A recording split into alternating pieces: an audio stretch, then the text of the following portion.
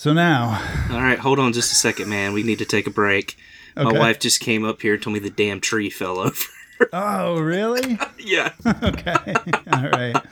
Give me a minute. Hold on. Yep. Me Duff thinks the tree be okay. What's awesome is my wife came up here to get me. And instead of telling the kids, run up and get your dad, she made the kids hold the tree up.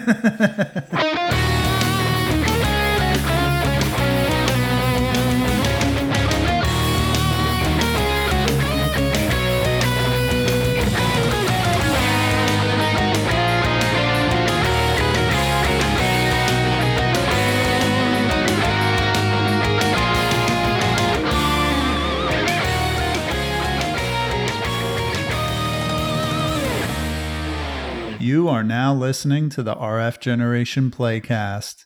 The Playcast is the place where the Single Banana and I, Grey Ghost 81, discuss the monthly community playthrough games selected by us and shared by a community of gamers on rfgeneration.com and social media platforms like Twitter.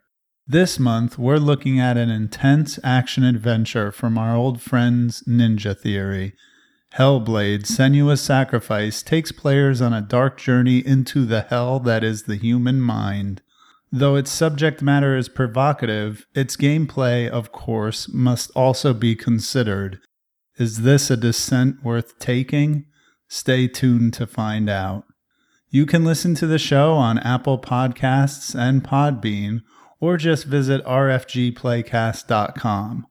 On Twitter, I'm at RFGPlaycast, and Rich is at TheSingleBanana.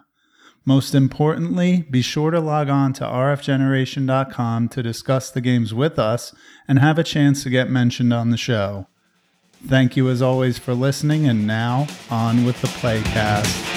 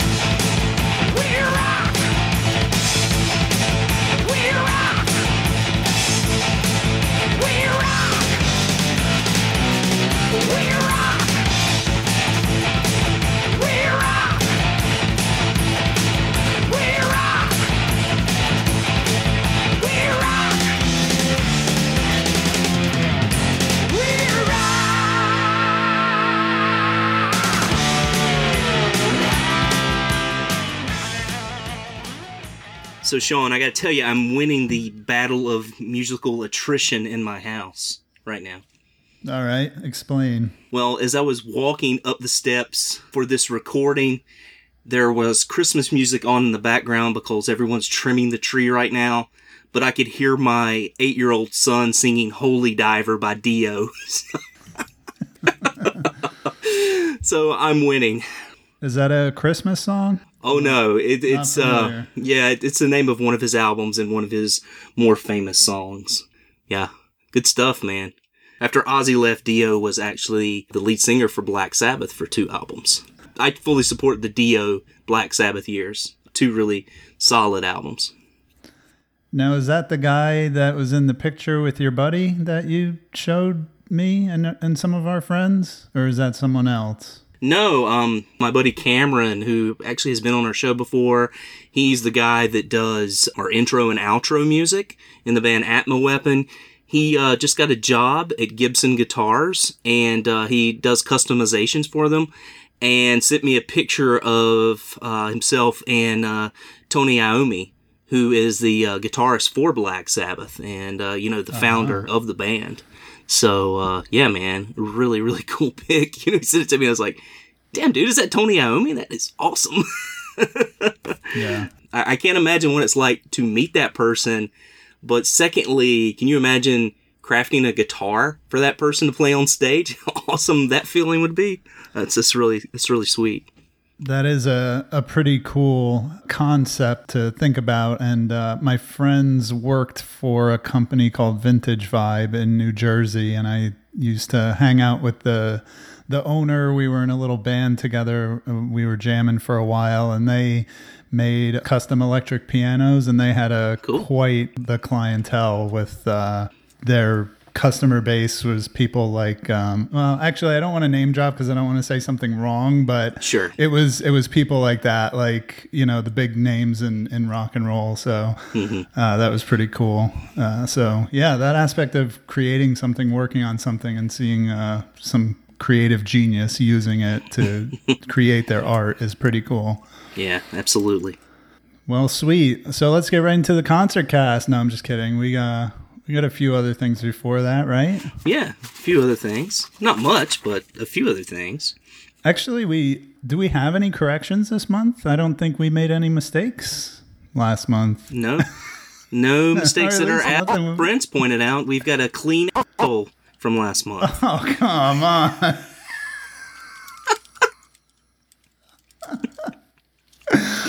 Oh, man. You always got to drop something in there like that, right? You always try to make me blush right at the beginning of the show, man. No pun intended. Dropping it in there. Yep.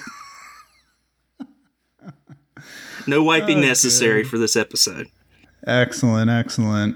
All right, so let's move on into the concert cast then, shall we? Very good. Listen, mine is pretty epic, and I feel like I do this to you a lot where I'm like, no, I want to go last because what I have to say is really significant and it's going to blow everybody away. So if you want me to go first, I will, but this is like my best concert cast ever. So, oh, wow. All right. Yeah. You're really building it up, so we'll have to let you go second. But, what I figured out with this show anyway, I was kind of thinking about it the other day, and it seems like that always happens. We always have our one little special area, like I always have to go last on pickups, so it kind of evens out, Yeah. And recently, What Are You Playing? You've had to go last, and I know you're going to blow me away this month as well, but I did play a few games, so I can't wait to get to that and talk about it. But before we do that, I do want to talk a minute about some shows that have popped up on my radar. Have not purchased tickets for these yet, but very excited that two artists specifically are coming around, and both are on my bucket list. One is Ozzy Osbourne is coming next summer to a town near us, actually Charlotte, so just about an hour and a half away from here. And I've always wanted to see Ozzy. I know when you hear him speak on the radio these days, I know he comes on XM all the time on Ozzy's Boneyard.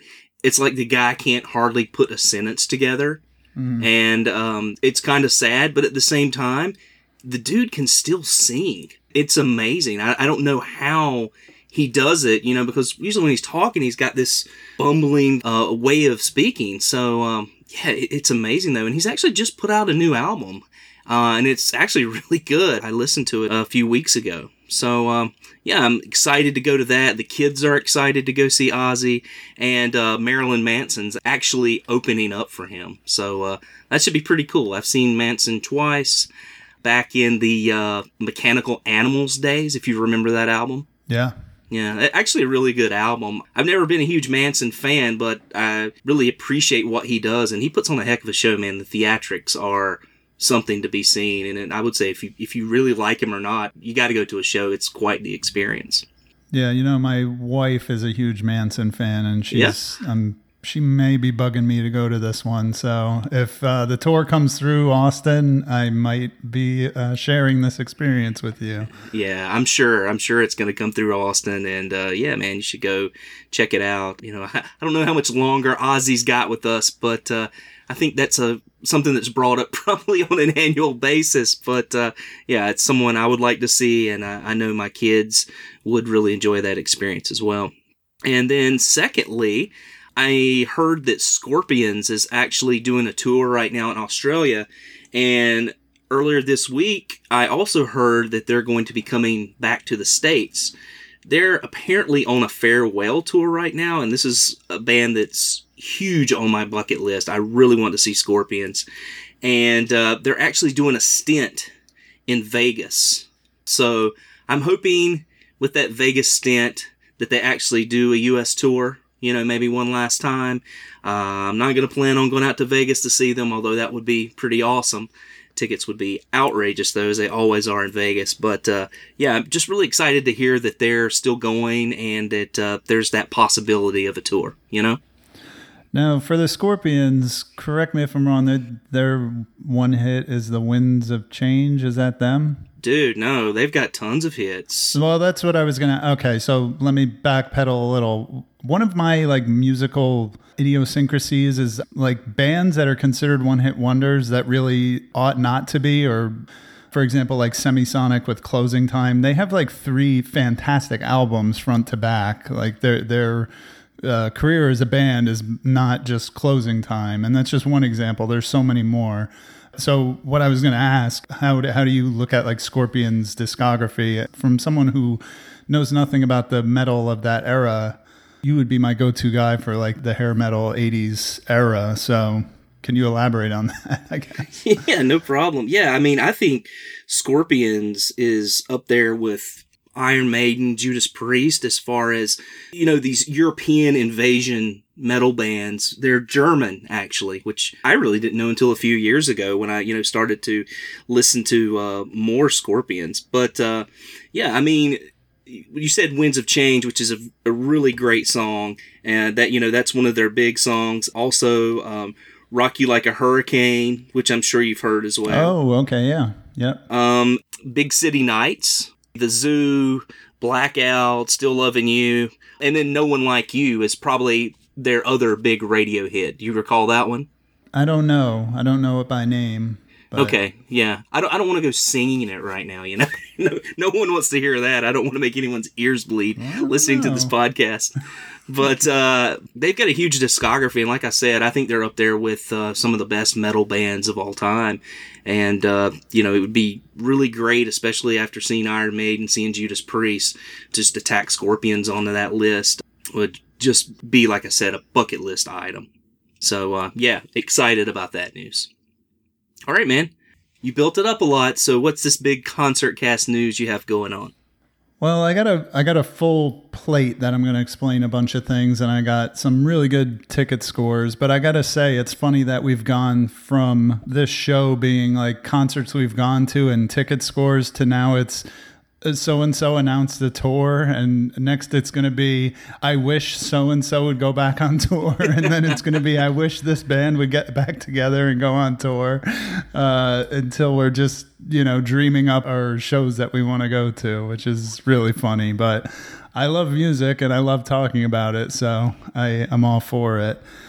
But yeah, I went to 5 shows and I got 3 sets of tickets to talk about. So let's get right into it. So I saw Caro Caro Bonito. I've seen them before. We've had their music on the show before. The song Trampoline has been featured on this show. Love them. Love their music. Amazing show at the Mohawk.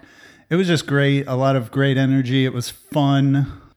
Being on the floor in the pit, it wasn't crazy because it's pop music, it's sweet pop music, but people are still jumping around, dancing around, and it was just a lot of fun energy. It's just amazing. Now, we lucked out. We got really lucky because right after the show, a week after the show where we saw Caro Caro Bonito, Sarah, the singer, got strep throat and had to cancel a bunch of shows. So I feel really bad for the people who missed out, but I feel very fortunate that we avoided that just barely.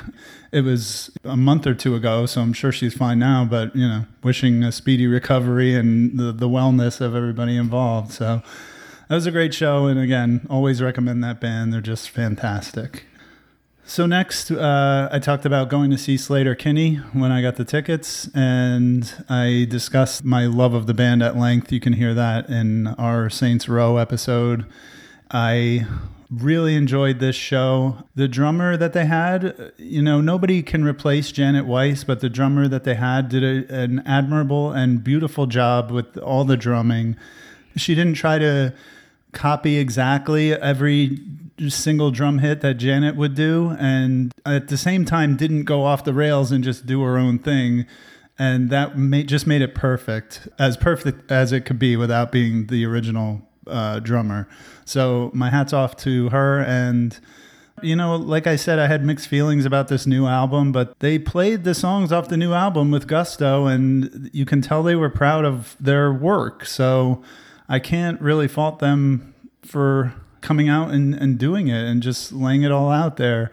They played a lot of classics, and it was a wonderful show. And it was so great to see them again after almost 20 years of the last time I saw them at the turn of the century. So that was a great show. And it was funny because you may remember when I saw Marina, she put up one of the songs as a vote and said, do you want me to play this song or this song? And took a vote by audience cheer. And I was saying how the song that I wanted ended up winning and getting voted for. Mm-hmm. And I had never experienced that out of the show. And I thought it was very funny at the time. And at the Sleater-Kinney show, they did the exact same thing.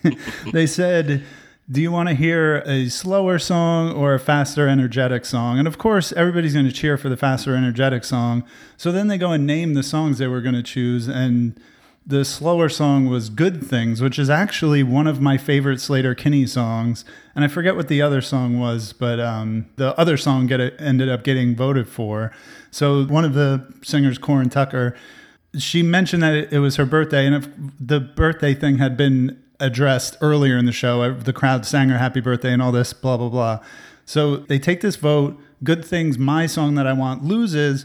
But then Corin Tucker says, well, screw it, it's my birthday. Let's just play both of them. So I was like, yes! I was going to say, I thought you kind of got screwed over and got to see the opposite side of it. But you got an even better treat, right, when they played both. So that's great. Yes, exactly. So in both cases, I could see a demonstration of how democracy works really well if the thing that you want gets voted for. But Sleater-Kinney, great show, great band, and it was a good one. Next, Tiger's Jaw and the Menzingers. This was a show I went to with my friend Frank, who recommended the Menzingers to me, and Tiger's Jaw is already one of my favorite bands. So they were awesome, and Tiger's Jaw, I think this is my second time seeing them. I think they were even better this time than the first time I saw them. The last time I saw them was one of those times where their newest album had just come out, so it was hard to kind of absorb the new stuff live because I barely heard it. But now that album is, I'm way more familiar with it. So seeing all the songs live this time around, it was more mixed in well with their older stuff. And then the Menzingers were a band that I wasn't super familiar with, and they didn't become one of my favorite bands upon seeing them, but they just had a really great, energetic bar band, kind of rock and roll-ish sound. And again, Rich, I would recommend them to you. I think you would really like them. Cool. And then this week I saw two shows. I saw the Get Up Kids on Thursday night. Mm-hmm. This is my third time seeing the Get Up Kids. I feel like I'm just going to keep seeing them every time they come through. And it's the 20th anniversary of their album, Something to Write Home About, which I've said before is one of my favorite albums of all time. So they played a bunch of songs off of that. They also have a new album, which I don't hate it, but I don't love it. And they did play a lot of songs off of it, but they were good. Sometimes when you hear a new album from a band, and I'm starting to realize that unless a band makes a totally terrible album, it's going to sound better live, and most of the time it just makes me like it more. It's happened like 4 or 5 times this year with bands. Like either I haven't had time to listen to the album and absorb it completely, or I didn't have like the best first impression of it, but when I saw the band live and heard the songs live, it made me like, oh, okay, I get it. It like clicked, and I ended up really loving the album. Yeah, I don't remember who it was, but I was listening to XM radio, and sometimes they have little blurbs by some of the artists that they play. And somebody came on, it might have been Eddie Van Halen, and he just said something like, everyone thinks that when you have a song on an album, that's the final version of that song. So when you get to a show, they feel like you always have to play it that way. But he's like, I never feel like a song is ever finished, and I'm always adding to that song or creating more with that song later on, because I never feel like the process is ever done, So I think that's pretty cool. And sort of like you're saying, I mean, you might listen to an album and not really like it that much, but you might hear it live and maybe they've added some stuff to it or, done something different with it, and it becomes more appealing, right? Yeah, totally.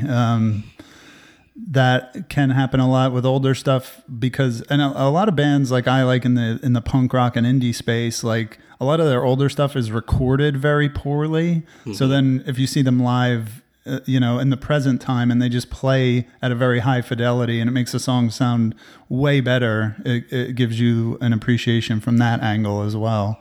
Yeah, I think one of the things that always made a lot of people mad about Bob Dylan is that he would do songs in concert and have the same melody, but completely change all of the words in the song. I know there's like 3 or 4 versions of Tangled Up in Blue that he's done. And, I've experienced that before in going to his shows. And it's just really cool, when artists can do that. Some people appreciate it.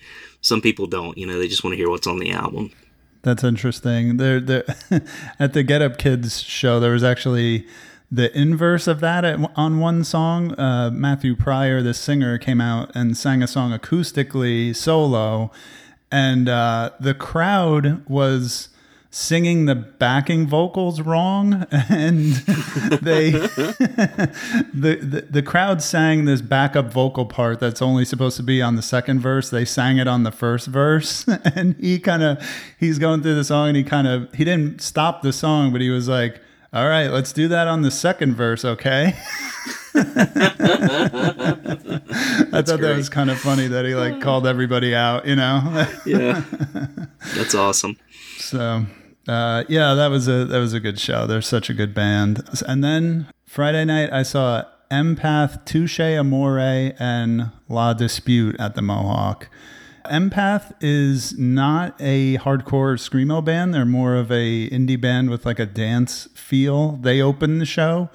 They're a really good band, and I've seen them before, so I quite enjoyed their music.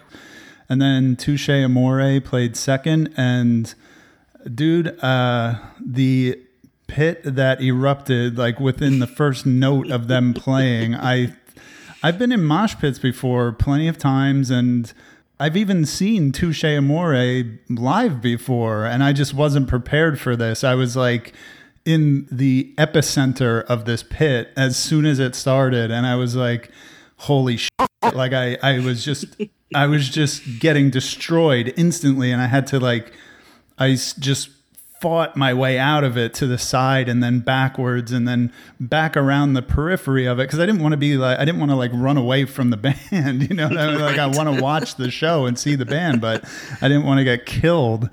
So I managed to work my way around to the periphery. I always want to be in the periphery of a pit because then people will bounce off you and you just can push them back in the pit. And then if you feel like it, you can kind of jump in for a second and jump back out.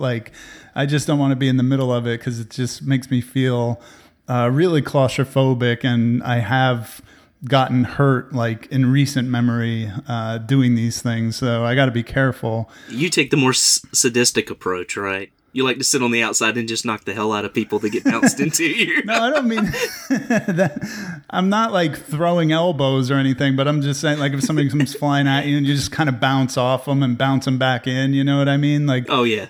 hip checking people. No fists or elbows get thrown.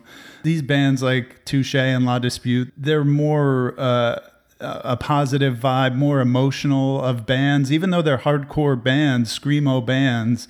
Again, it's not about throwing fists and elbows in a pit. It's just about this love and this energy that's in the room. It was really super intense and amazing.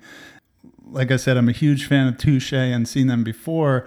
La Dispute is like a revelation to me. I've heard their music before, but it didn't click with me until seeing them in person and seeing them perform this music. They're kind of like a post-hardcore band with more of a spoken word approach to the vocals, and they have some of the most intense lyrics you've ever heard. And Rich, I think you'd really key into this because you like that kind of stuff as much as I do. Yep. Some bands, like me as a musician, some bands I'll see and I'll just say they're just, from a songwriting perspective, they're not doing much. And I can get even snobby and say, like, I could write better than this. Like, this band, like, they're so non-essential that they don't even deserve the stage that they're on, kind of thing.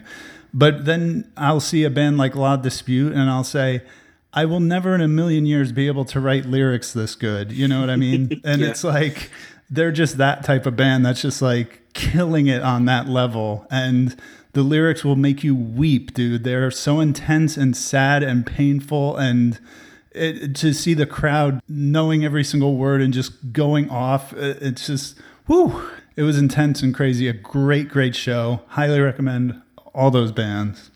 Awesome.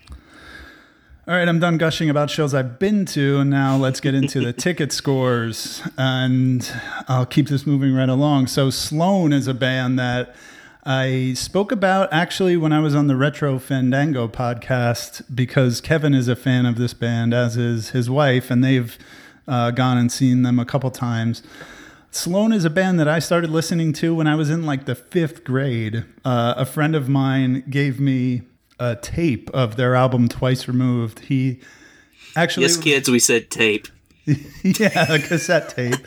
My friend's sister, she was like the cool older sister, and she gave it to me and she said, I don't really like this, but I think you will. They sound kind of like the Breeders. And listening to that album, they don't quite sound like the Breeders, like listening to it now, and I have some idea what gave her that impression, but it doesn't matter because it ended up being like one of my favorite albums of all time. I saw Sloan in 1998 or 99 at Maxwell's in Hoboken, New Jersey, and it was a great show, and I've been wanting to see them ever since. However, the problem with Sloan is that they're one of those bands, to me, this is a personal opinion, that they made like their first, let's say, 4 albums that were each like not very unique, but each had its own flavor. Each was very creative and new and fresh. And it's like, what kind of sounds are they going to bring to this next album? But then they kind of clicked into this like Weezer, Jimmy Eat World territory where they're just making the same album over and over and over again, and they have like 28 albums that are exactly the same thing since, the last time I cared about them, kind of thing. You know what I mean? Yeah. So Sloan is going on tour, but the reason I had to score tickets for this tour, there's 2 reasons. One is they hardly ever come to Texas, and they came to Texas last year, and I skipped it because of the aforementioned like 27 albums that I don't care about thing. But this tour they're going on is the Navy Blues it's either the 20th or 25th anniversary of their album Navy Blues, which was actually their 4th album and the one that, like the last one that I really, really loved. Mm-hmm. So they're touring that album. And so I was like, okay, as much as I had this like pseudo regret about missing them last time they came around, now's my chance to see them. And they're playing an album that I really love. So I went ahead and grabbed tickets for that, and I'm really excited. All right, man. So I got 2 more ticket scores, and they're both pretty epic. Nice. I'm not even sure which one to start with. Of course, I've seen a lot of bands once. I've seen many bands twice. And I've seen a few elite bands 3 times. But I've never seen a band that wasn't like a friend's band 4 times. I scored tickets to see one of my favorite bands for a 4th time. And you'll never believe what band this is. New Kids on the Block. No, sir. It's the one, the only, the magnificent Mannequin Pussy! For the 4th time, bro. Man, you just can't get enough, can you? You don't even know, bro. You don't know what's in store for you, my friend. So, Mannequin, you know what, is going on tour with Best Coast, who nice. You might be familiar with. Yes, very much. Yeah, so that's a win-win in my book. I like Best Coast. I wouldn't say they're like my favorite band in the world, but I like their music when I hear it. And to be able to see this again is just extravagant. And once again, for the millionth time, if you haven't heard that band or their new album, Patience, you need to hear it. It's my album of 2019, far and away the best album I've heard that came out this year. And I can't wait to see them again.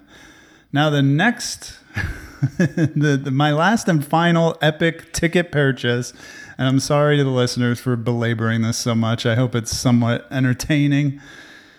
I'm going to see a band from Russia. Hint, hint. Can you guess? Trans-Siberian Orchestra. Nope. Think more in the category. What's a category?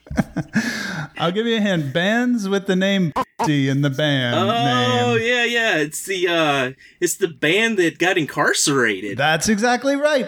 Riot from Russia. Yeah. They're touring. They're going on a short U.S. tour. They're coming to the Mohawk. I said, come on. I got to go for the historical value of it. Sure. I wasn't familiar with their music at all, but I looked up some of it, and it's kind of poppy. I'm actually surprised. I thought they were kind of, I thought they would be more like Bikini Kill, but they're actually kind of like Le Tigre. So that's really cool to me. And although I probably agree with them, they're a very political band, and I probably don't agree with anything that I read about them that they stand for. I don't care. I think that's pretty neat to see a band that has that historical significance and a rare U.S. tour by them. I think that's kind of cool, and I'm very much looking forward to that one and seeing what kind of craziness it's going to involve to see them live. All right, man. Sounds like some good upcoming months. You can be covered in... Ooh, yeah, exactly.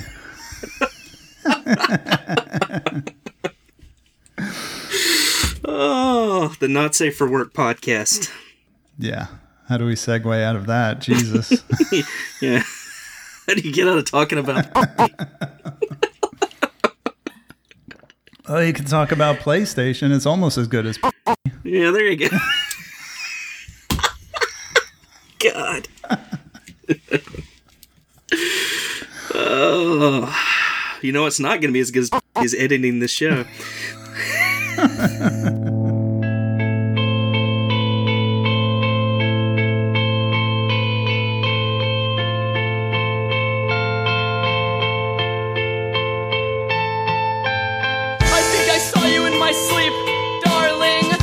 I saw you in my dreams. You were stitching up the seams on every broken promise that your body couldn't keep. I think I saw you in my sleep. Oh, I think I saw you in my sleep, darling. I think I saw you in my dreams. You were stitching up the seams on every broken promise that your body couldn't keep. I think I saw you in my sleep. I thought I heard the door open. Oh, no, thought I heard the door open, but I only heard it close. I thought I heard a plane crashing, but now I think it was your passion snapping. I think you saw me confronting my fear. It went up with the bottle and went down with the beer. And I think you ought to stay away from here. There are ghosts in the walls and they crawl in your head through your ear. I think I saw you in my sleep, lover.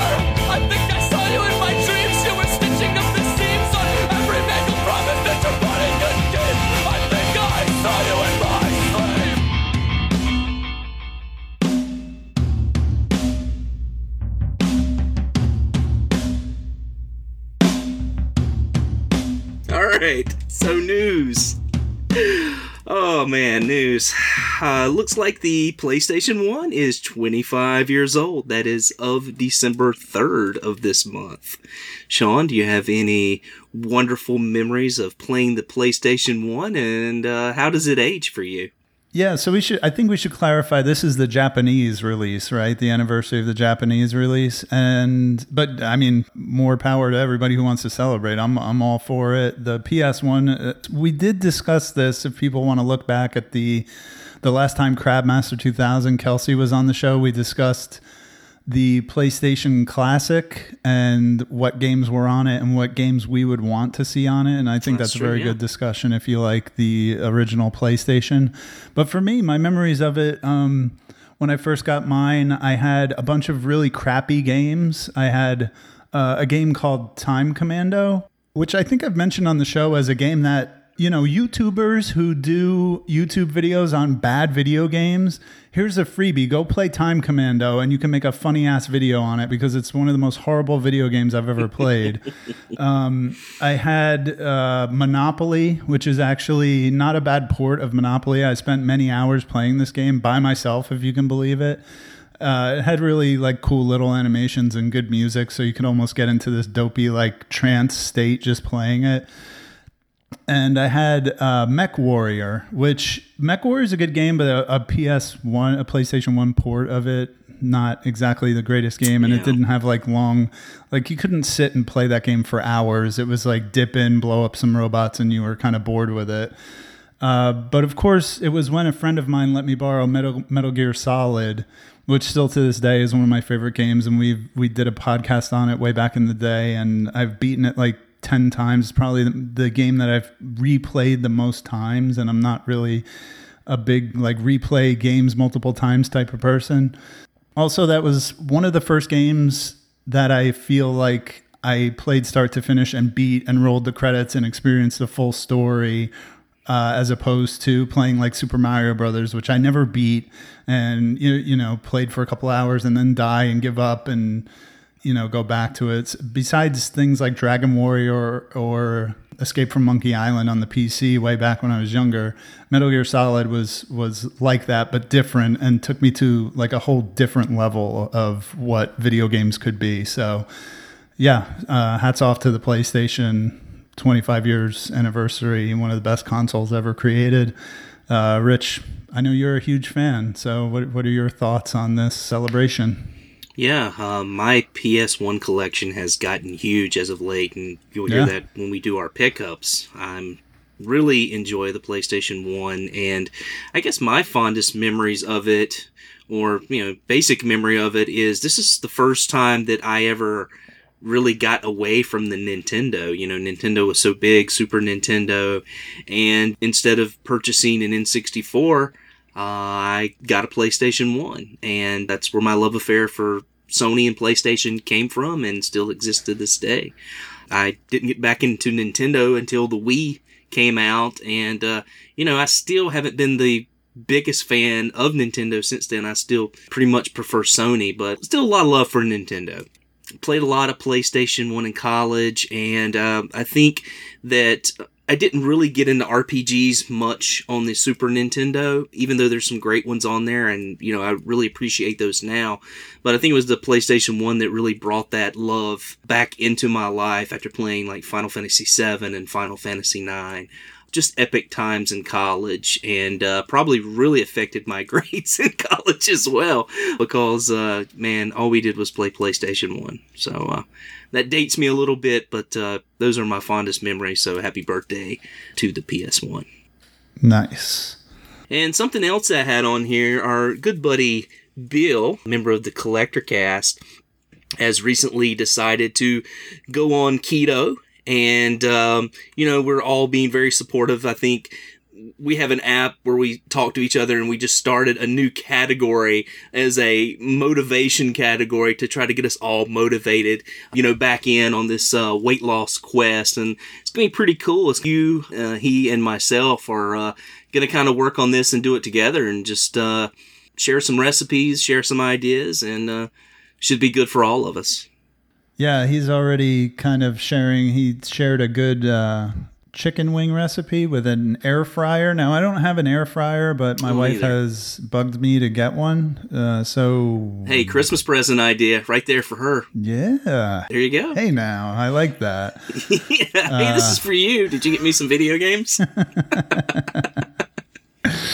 No, I usually there are some video games that are out there that she would probably be smart enough to get for me. She's actually good with that stuff. That's cool. My wife is not. I have to make a list and hope she doesn't get the wrong thing off eBay, which she did one year. She got infamously a copy of Cliffhanger for the Super Nintendo when I was looking for it for the NES. So, yeah, pretty funny. Okay. Yeah, so he was sharing some recipes in that thread with me and Adam, and I hope it's motivational because I'm woefully out of shape. I'm like sloppy fat right now, and I am not happy about it. So let's do this thing. Yeah, and I think Adam's on board too, because I know Adam had lost a ton of weight at one point. I think he had lost over 50 pounds or so, and kind of slacked off a bit, and is now wanting to get back on it. So yeah, it's great having a like you said, a nice support group for this, and looking forward to dropping several more pounds and getting to my ideal weight. So it's gonna be good. And the last piece of news, dude, you might have seen on Twitter. I finished the damn golf trophy. Yeah, it looks beautiful. Another masterpiece. I should start selling these things. It might take you 2 years to get it, but I could make some money on the side doing that. Now, who is that going to? Who won? Crabmaster won. So I'm having to ship this thing to Canada. Damn. It's going to cost like $300. I know. I'm going to have to wait till the new year, till after Christmas to ship it. And all the other participants will be receiving a cool golf medal. All the people that were on the winning team. So, yeah. Oh, that's good. Yeah. It did something for everyone for this one. So, yeah. That's finally done. And so we don't have to lambaste me for not finishing that on the show anymore. That was certainly newsworthy for the news segment. Oh, absolutely. National video game news, definitely. Right. It's for the people that follow. It's for the true fans. Mm-hmm. All right, man. So let's go into pickups. What you got? All right. Well, I'm happy to go first because of what we were discussing earlier. But I will say I got a lot of pickups and a lot of games played this month. So nice. Let's roll right into it. Now, I hope you don't mind. I want to talk about 2 Blu-ray pickups real quick. There was a Godzilla box set, the Showa era Criterion Collection box set. Came out, I think, earlier this year, but it was prohibitively expensive. I think it listed for over $250. After some time, it's gone on a lot of like 50% sales, and it was finally low enough that I pulled the trigger on it. I got it for just over $100, which is worthwhile to me because... That's your thing, man. Well, I love Godzilla, and there's a lot of movies on here that haven't been officially released in the North American region.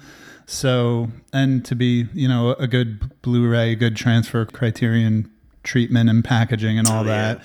It's funny because I got it, and it's this huge thing. It's the size of like a coffee table book. It's not just a Blu-ray that you can put on the shelf. It's massive, which is appropriate because it's Godzilla. So I am just really stoked about that. And with that, I got also another topic that I discussed when I was on the Retro Fandango podcast was this movie called House from Japan, not the 1986. I have that on Criterion, actually. Okay. Have you ever watched it? Yeah, it's messed up, dude. Okay. Yeah. I was curious. Man eating piano? Yeah, it's messed up. It's actually, I heard about it and had like bootlegged it off the internet a couple months ago and watched it, and I was mesmerized by it, totally blown away by it. And I thought, like, how did I not have this in my life up until this point? So I had to go ahead and buy the Blu-ray of that, and I watched it again, and it's so mesmerizing. It's such an incredible film. I love it. And I feel like it's the kind of movie, like, I'm going to end up, like, sometimes I find myself, like, in the mood to watch it. Like, it's one of those movies for me. It's so weird and bizarre. It's almost like a live action Scooby-Doo episode. It's so crazy, and I can't recommend it highly enough. And again, if you're looking for this movie called House, it's a little bit of a generic name. Look for the Japanese movie from 1977. So yeah, I got those Blu-rays. I thought that was pretty cool because I don't buy a lot of movies physically. I'm perfectly fine being mostly digital, but there's certain things that I feel like I want to own and have in that format. So those are my scores. But let's move into video games. So hey, before we move into video games, do you mind if I talk about a movie I saw last night? No, I'd love that. Go for it. All right. So it's Christmas time, and what better way to celebrate than watching Christmas horror films? And so I watched one last night that I think you would like, Sean. It's a newer film, which typically with newer horror films, I've always been a little biased because I love 80s stuff, and I've never really given them a lot of a chance, but I've got a friend that recommends them. He let me borrow this film. It's called Better Watch Out, and it's actually a fun film with a really demented twist and an ending that I just really, really loved. So if you're in the Christmas spirit to watch a horror film, check out Better Watch Out. I think it's a pretty good one. Cool. I will check that out. I bet my wife would be into that as well. Yeah. Oh, you know what? You got me going. Now I'm going to give a movie hot take, a movie recommendation. I watched last week the 47 Meters Down sequel. I forget what the subtitle was for it, but you know the 47 Meters Down movies are shark movies. I think it's a really underrated franchise. The first movie had Mandy Moore in it, and I think it was actually a really good movie. The problem with it, and not to spoil too much, but I didn't like the ending a lot because they had a chance to go with this like gut punch of an unhappy ending, but they opted for the more happy ending kind of. Mm-hmm. And it's just like, oh, you didn't stick the landing. You should have went for it kind of thing. There's a second movie, and I'm annoyed because I can't remember the subtitle, but 47 Meters Down, something. And it was also very good. I think this is an underrated franchise. I think the movies are really good. And it's, of course, CGI, a lot of CGI, but it doesn't look that bad. I think it's pretty convincing and well done. So, welcome to the first episode of the Filmcast, listeners. Oh, no. No, Kevin and Richard already do that. True. It's our job to talk about video games, shall we? Yes, please. Okay. Moving right along. All right. So I've been getting back into VR lately. I think VR for me is a winter sport. With PlayStation VR, the lights on the headset, it's easier for the camera to detect them if it's dark out. So in the wintertime when it gets dark at like 5 or 6 p.m., it's a lot better to do PSVR than when the sun is beaming into the house, and it makes the camera harder to detect the headset and the Move controllers. So I've been playing a lot of VR, and I got a game called Smash Hit Plunder. It looks like Minecraft, and you kind of run around just grabbing stuff and smashing it and then just taking the loot out of it. It's really stupid and fun. And one of the cool things about it is it's 2-player, so one person plays with the headset and the Move controllers, and the second player just plays on the TV with a controller, and the person with the headset can see the other player running around the room as whatever character they are, a little goblin or an elf or something, just running around with a hammer smashing stuff. So it was pretty fun, and I played that for a little while with my wife, but it didn't have a lot of staying power, but it was fun for like a half an hour of goofiness. I got Gungrave VR, which is a port of a couple of PlayStation 2 games, I believe. I'm not sure if it's both of them, because I'm pretty sure there were 2 Gungrave games on PlayStation 2. And I know this has 2 game modes, but anyway, it's a VR game, and I only got it because it's like super cheap. It's like $10 on Amazon. It's not known as being like this great VR experience. It's actually like a third-person game, so you actually, even though you're in VR, you see your character in front of you, which is not common for a VR game. And so I got that. I got the game Control on the PS4. I've heard good things about that game. Yeah, me too. And I love Remedy. They really are one of my favorite developers. I adore every single one of their games. And I'm really late to the party on Control, but I do intend to play that very soon. I got Ace Combat 7 when prices started going down on things for Black Friday and Cyber Monday. Ace Combat 7 has been on my radar, pun intended, for a long time, but the price it just wouldn't budge below $30 most of the time. And as much as I love that franchise, the games tend to go to dirt cheap after a while, with few exceptions. So I was waiting for it to just drop enough to buy it. And over that weekend, it went to $15 everywhere. So I finally got it. That has a VR mode. And the VR mode in that is astonishing. It is amazing. And I am not prone to motion sickness, but this really made me feel like I was flying around in an airplane. And even though it made me queasy, I played the entire VR mode in one sitting, and I can't wait to do it again because it was awesome. Because you're a real man. Oh yeah. That's the measure of a man, playing the whole VR mode of Ace Combat 7 in one sitting. I did it. I got Yakuza Kiwami 2 on that same sale. It was $10 or $15, and I just have this like completionist mentality with my Yakuza games as far as collecting them all physically, which is funny because Yakuza 5, there is no physical version of it, but I wanted to grab Kiwami 2 while it was at a cheap price. And my last Black Friday deal was I got Starlink for the Switch, which is that game. I don't know too much about it, but it's a Toys to Life game that comes with, on the Switch version, comes with a bunch of Star Fox stuff. It has a little Fox McCloud figure and a R-Wing model, and it looks really cool. So I figure for $10, can't really go wrong. I also got Super Hot VR. Oh, yeah.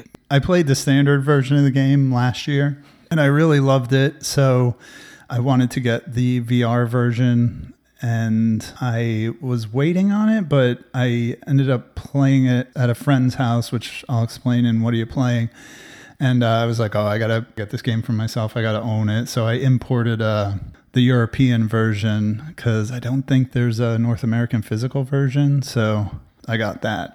And I got from a coworker of mine a Game Boy Micro, which is nice. Really cool. He just said that he had it. He said he didn't want it. I told him I would buy it from him. He brought it into work and just said, here, you can have it. I think the screen is too scratched up to ask you for money for it. And he didn't have a charger for it. So he insisted to just give it to me, which is cool. And the thing about the screen being scratched is that it wasn't that scratched up at all. And those things have changeable faceplates. You can just buy a new faceplate for it. So that was really nice of him. So joke's on him. Well, I mean...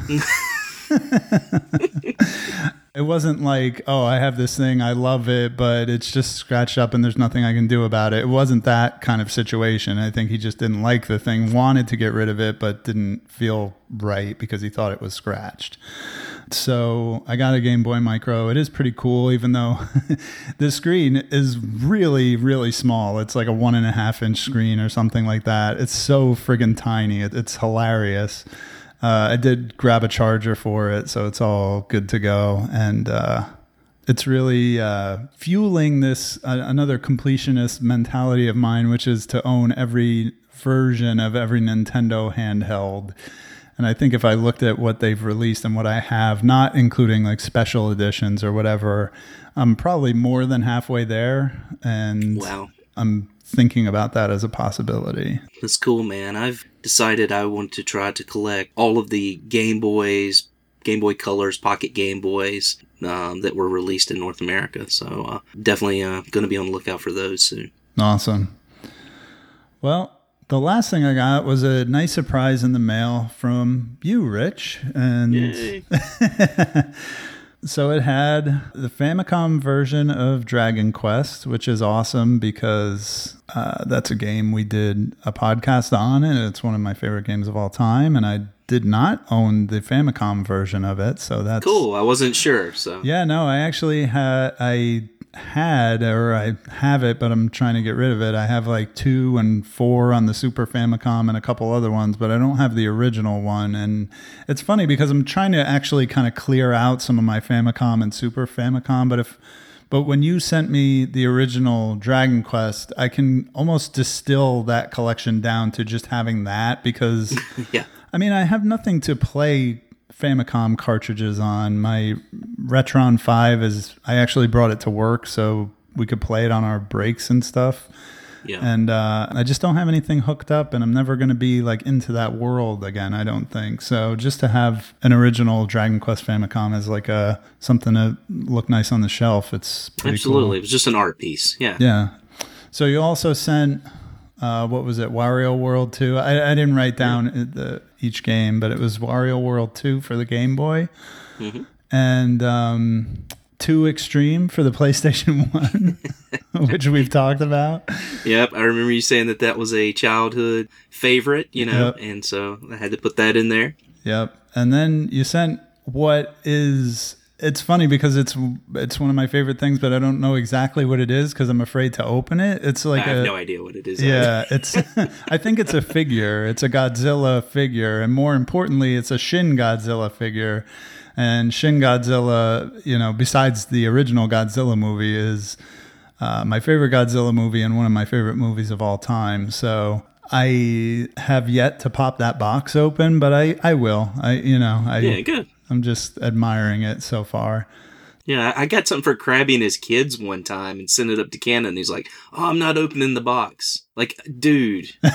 I think it was some Mega Man stuff, and it's like these like little surprise boxes, and he refused to open them, and I was like, oh man, like I wanted to know what was inside of them. Oh wow. Yeah. Selfish reasons. That's funny. But yeah, that was a nice surprise. Thank you so much for sending that stuff Absolutely. along. It was really cool. So yeah, that's it for my pickups. I actually, and believe it or not, I have a lot more stuff coming in. I've been doing a lot of selling on eBay and buying bullcrap that I don't need. So it's been fun.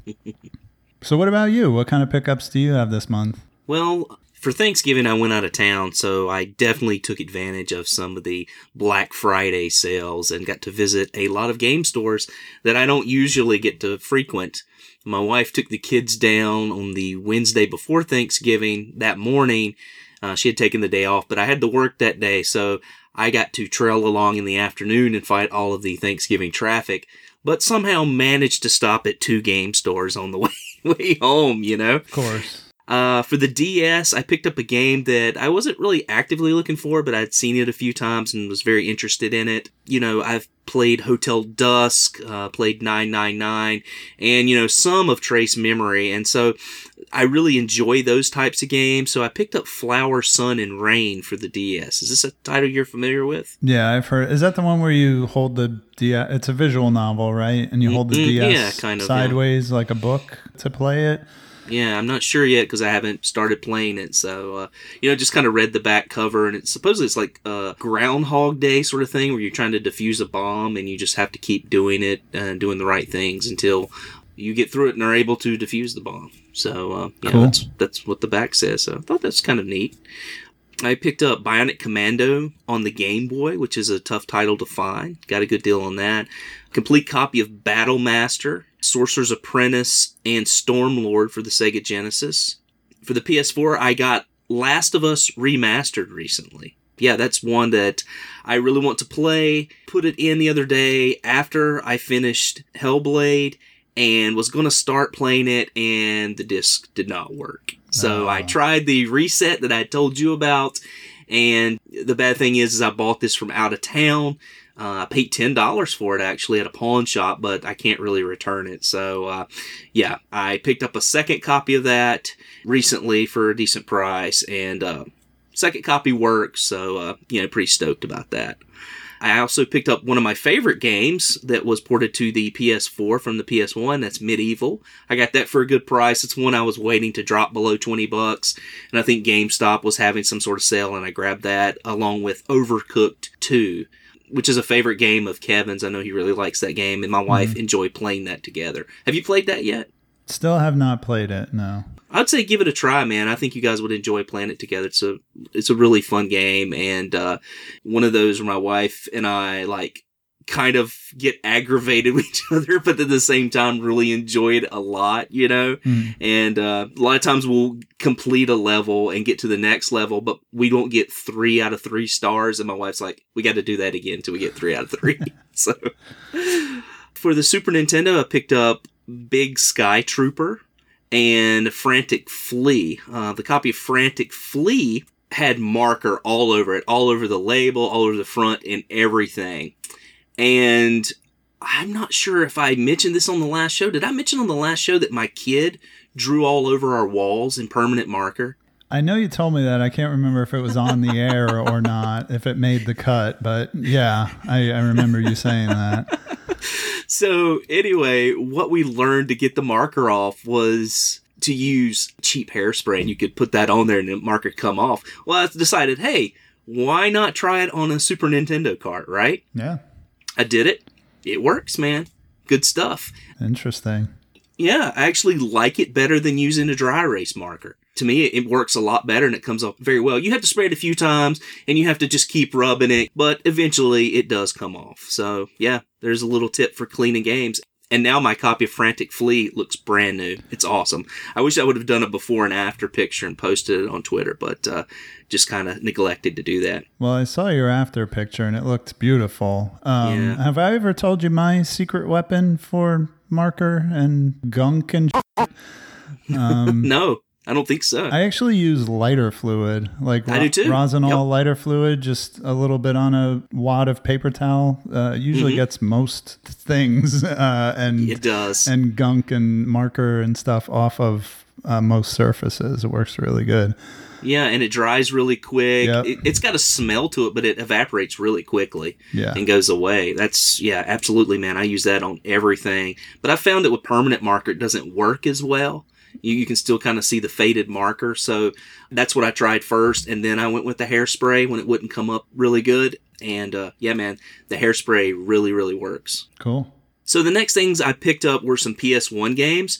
As a kid, I played so much Ridge Racer Revolution, and one of the sites, PS1 Collectors of America, where I typically buy games, there was someone on there selling the original Ridge Racer Revolution, and Rage Racer for like $20 shipped. And so I was like, man, no brainer. Pulled the trigger on that, and then found a copy of R4 locally for about half the price for what it goes for on eBay. So I was able to get all 4 Ridge Racer games for the PlayStation 1 this past month. And, can't wait to dig into them. I'm not a big racing game fan, but this is just a series that's, really dear to my heart, and I played a lot when I was a kid. I also picked up a copy of the RPG Guardians Crusade at the local store for a great price. Machine Head, which I had never heard of or played, but it looks like a kind of dungeon crawler, almost shooter type of game, and so I'm really interested to check it out. I picked up Pandemonium 2 last month, and while I was out doing Black Friday shopping, I found a copy of the first Pandemonium game, so I grabbed that. And then on one of the collector sites, I think it was Filthy Game Rooms, a guy had a copy of Strider 2 and Kodelka for sale. He had them for like a screaming price. I got both games for under what I could get Strider 2 for on eBay. So I had to pull the trigger. It was like a no-brainer. I'd been selling a lot of stuff on eBay, and I had the funds in my account, so I was like, yeah, these are 2 games that I've got on my wish list, so I'm going to go ahead and get those. Strider 2 is cool because it's a double disc. It has Strider 2 on one disc, and it actually has the original Strider game on the other side, so really, really happy to pick that up. And then I picked up a copy of Jungle Hunt locally for the ColecoVision. This is a game that's not common at all. And Coleco is one of those things where I would love to have a complete collection, but I don't actively seek it out. If I go to a store or something and see something that I don't have in my collection, I typically buy it unless the price is outrageous. And so I was able to pick that up locally, and now I'm down to only 43 games left to have a complete ColecoVision set. And then the final video game that I picked up was for the Sega CD, and that is a copy of what our friend Crabmaster says is the best RPG on the Sega CD, and that is They. Are you familiar with this game? I've heard of it. It's one that I've heard good things about, and I've heard one of the better games on the system, so I was really happy to pick that up for what I consider a good price. Got it at a local store. Looked like it had been sitting there a while, and there wasn't really a price update on it, so I was able to get a good deal on it. And then finally, 2 weeks ago, I had been working on a deal for a pinball machine, And a neighbor of mine had a friend that he was growing up with, and they had a pinball machine in their basement that never worked. Well, that friend's parents were selling their house and moving to the beach. And so he asked them if they wanted to sell the pinball machine, and they said, just come pick it up. You can have it for free. What? Yeah. Wow. So I got a Dolly Parton pinball machine from 1979. Wow. That is For cool. free. Now, is that a rare and sought after piece, or is that how does that rank in the pinball collector's world? I would say it's tougher to find. It's not a super common machine, but it's not one that a lot of people are seeking out or very desirable. Though it is a good game. It has great layout. It's actually a Bally machine, which I'm really fans of early 80s, late 70s Bally games. So I'm going to fix this one up and, get it going. I wanted to mention that I actually did give the guy $100. And the reason I did that is because, from what I understood from my friend who hooked the deal up, they were very charitable people. And I gave him $100 and said, here, just donate this to whatever charity you would like to. And he said, what charity would you like to donate it to? And I said, well, how about St. Jude's? So $100 went to St. Jude's for the cost of this machine, if you will. That really didn't cost me anything. But, it's holiday season and, why not do something nice, right? That's awesome. That's it, man. Those are my pickups. Everyone I know is tired, and everyone I know is wired. Tell machines and succeed, I'll just scream till it don't hurt no more. Everyone I know is happy, but everyone I know is napping. Half the day thrown away, but I can't find the thrill anymore.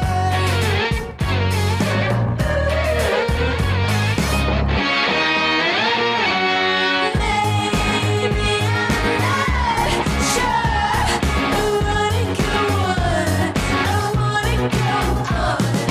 Maybe I'm not sure. I wanna go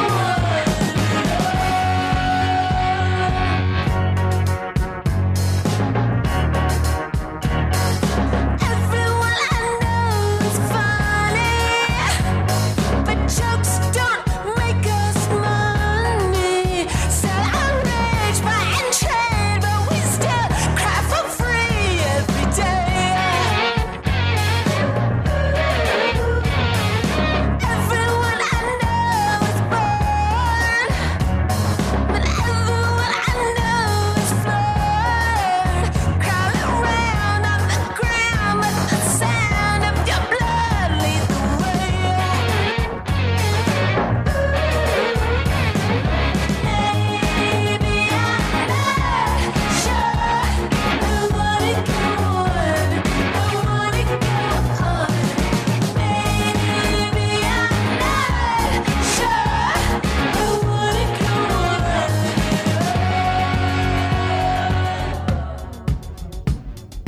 All right, man. Well, let's get into games played.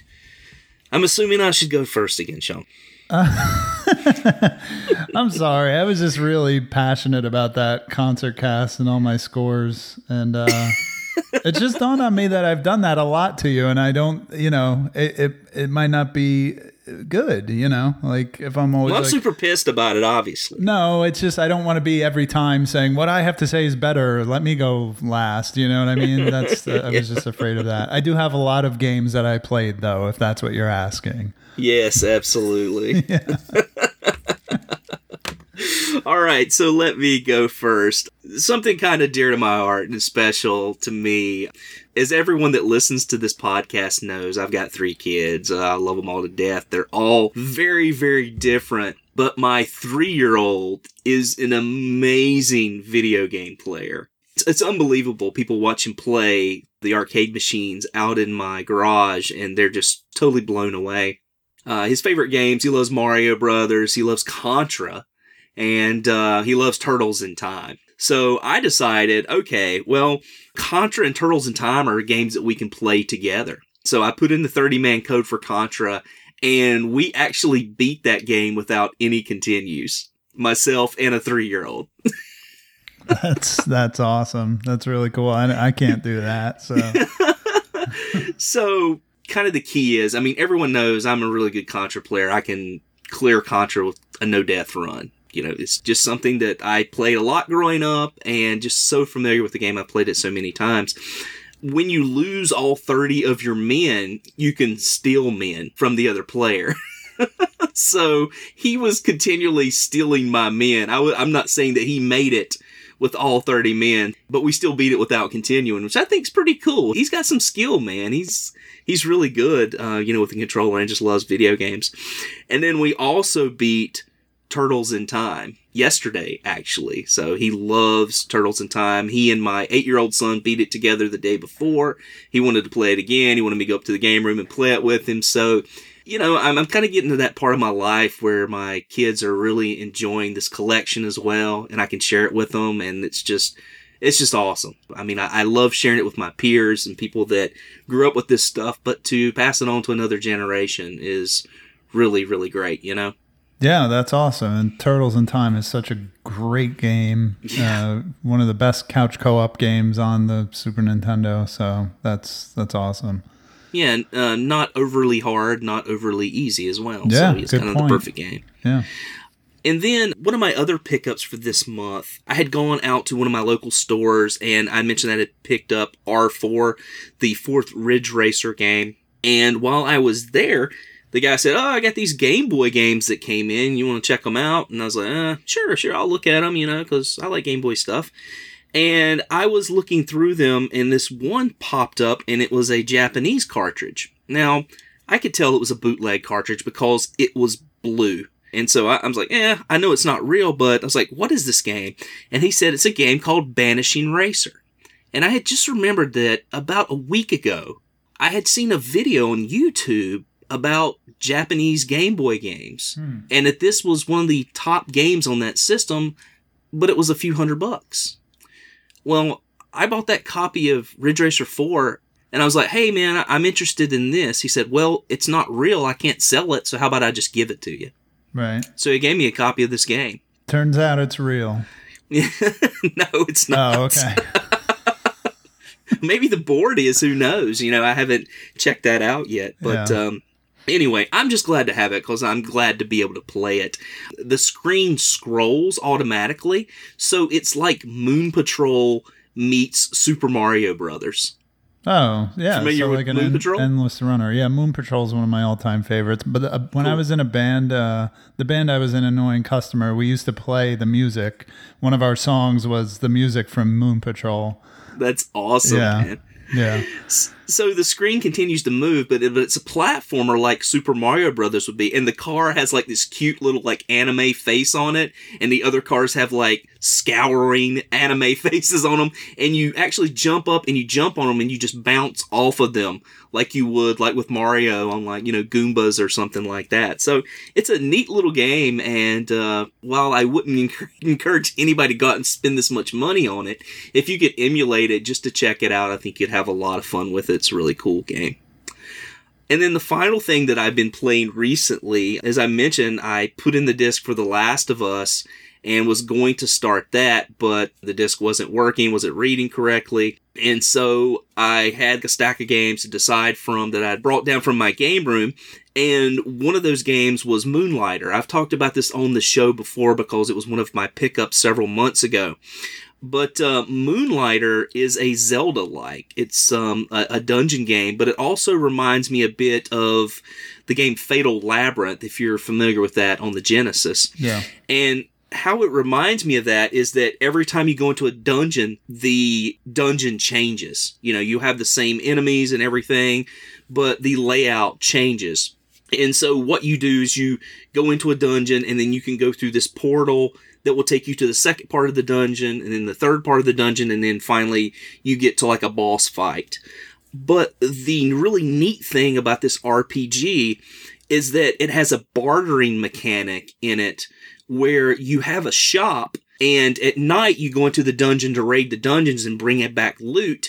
And then the next day, you set up all the loot on your tables and you have customers that come in and buy things. And then you use that money to improve the town that you live in, to bring in more customers, more visitors to the area, and also buy new weapons and items and things like that. So it's a really, really neat mechanic. With the bartering, you have to set your own prices. So the customers will like get this smile on their face. If the price is good, they'll get a frown and walk away and not buy it if it's bad. And then there's this other one where if you price it too low, their eyes light up with gold coins. And they totally like take advantage of you in the sale. But then next time you realize that you got to raise the price, right? So it's a really neat game. It tracks all of that for you so that, you know, you're actually getting the right prices as you go. And it's just really neat. There's crafting in it. There's some bag storage things where, like, when you're going into the dungeon, it'll say, okay, wherever you place this one in your bag, it has to be either at the top or the bottom of the bag, or when you teleport back to the town, which you can do in this game, the item to the right, the left, up and down, or diagonally, wherever the arrow's pointing, that will disappear from your bag. So you have to manipulate your bag and lay out stuff. As I'm playing the game, more and more stuff's getting added to it, more and more nuances. One part, I got a mirror in my bag that you could put items into that you picked up and just get a nominal amount of coins for that stuff so that you could keep continuing in the dungeon and get money for that loot without taking it to your store and selling it. Graphically, it's from the SNES Genesis era. I'd say, you know, check it out. It's a cool game. It's on PS4 and it can be had for fairly cheap. That sounds really awesome. Can you say what the title is one more time? Yeah, it's called Moonlighter. Okay, yeah. Which makes sense, like you're moonlighting and going into these dungeons and, you know, getting these items and stuff. So, and that's the name of your store, the Moonlighter. When I started playing, I was like, this is something I think Sean would really like. Yeah, so, yeah, man, cool. check it out. And that's it. Awesome, man. Well, as I said, I got a bunch that I've been playing, so I'll roll right into it. The first thing I played, we haven't recorded in a while because I'm looking at these games. It's like I feel like I played this forever ago, but it's Heroes of Ruin on the 3DS. It's like a Diablo dungeon crawler, and it's really good. If you have the means, you can play it online. I'm sure nobody's playing it online, but you can actually play it locally online, multiplayer. I'm not sure what that would entail, how many copies of the game you need or whatnot. Obviously, more than one 3DS, but I don't know how all that works. I just played it solo offline, so it's pretty good, though. You just go dungeon to dungeon, leveling up, looting, min-maxing your character, buying and selling. And it was really fun. Highly underrated game. I wouldn't call it a hidden gem because it's not hidden, nor is it a real gem. But it's only sitting at like a 60 on Metacritic, and it's a good-ass game. It's really underrated. The next thing I played was Amazing Spider-Man 2 on the Wii U. I talked about playing the first one a couple months ago, and I wanted to go right on into the second one. Second one is better than the first one in that there's more diversity in the story and missions of the game. Whereas in the first game, I felt like it was just go to this Oscorp lab and do this thing, then go to a different Oscorp lab, and they all look the same. In Amazing Spider-Man 2, the missions are more colorful and varied, and there's different boss battles. The story's a little bit more interesting. And they have this like wannabe Mass Effect thing where you do these dialogue scenes, but there's no dialogue choices. You just go through like 4 different dialogue things, but they're not questions and there's no choice involved. It's a real trick, you know what I mean? Like, yeah. I thought it was oh my god, is there like a Mass Effect dialogue tree in this Spider-Man game? But it's not like that. It's actually just a cutscene where you press a button to say the next thing. So that was a little bit of a tease, but it did make the story a little bit more interesting. The only thing I would say is if you want to play this game, it's on many different platforms besides just the Wii U. It ran really nicely on the Wii U, though. It is a very short game. That's what I'm trying to say. It's short. If you mainline the story missions like I did, you'll be done in like 5 or 6 hours. If you go around and do side stuff, it'll be longer. It isn't an open world game. but don't pay a lot of money for this. It's like a $5 or $10 experience in my book. Next, as I said, I've been getting into VR, and I want to say I played an Oculus Rift at a friend's house, and I was a little nervous because I've heard so much about how PC is so much better than consoles in every single way, and especially in VR. The VR rigs for PC are, of course, so much more powerful and so much better than anything you could do on a measly home console. But much to my surprise, it was a very similar experience. And as much as I have want for any opportunity to talk or downplay PC master race culture, I was pleasantly relieved or whatever that it was just very similar to PSVR on a PlayStation Pro, which was cool and neat and a little bit of a relief. In a way, I was afraid that I would be so blown away that I would be like, I have to have this. I have to buy a $4,000 PC with a VR rig and everything. You know what I mean? So Yeah. I went into it and played some games that you can't get on PS4 for sure. But I didn't come away from it thinking like, wow, this is so next level and so different from PS4. So that was kind of neat. Good to know. But going back to my own VR experiences, I played Doom VFR. VFR, the F stands for pussy. It's based on the Doom 2016 game that we played for the podcast. It's that same world. It's actually a prequel to that game, I believe. And you just kind of go around doing little tasks and then shooting waves of monsters in VR, and it was awesome. I played River City Girls, which was my article this month. I wrote a review of River City Girls. It's a very good game. I played it on the Switch via my physical copy that I got from Limited Run. But it's a great game. It's a 2D sprite-based beat-em-up. The pixel art is beautiful. The music is great. The RPG elements and adventure game elements, like the economy and the experience and the stats and accessories and items. And I wrote about all this stuff in my article.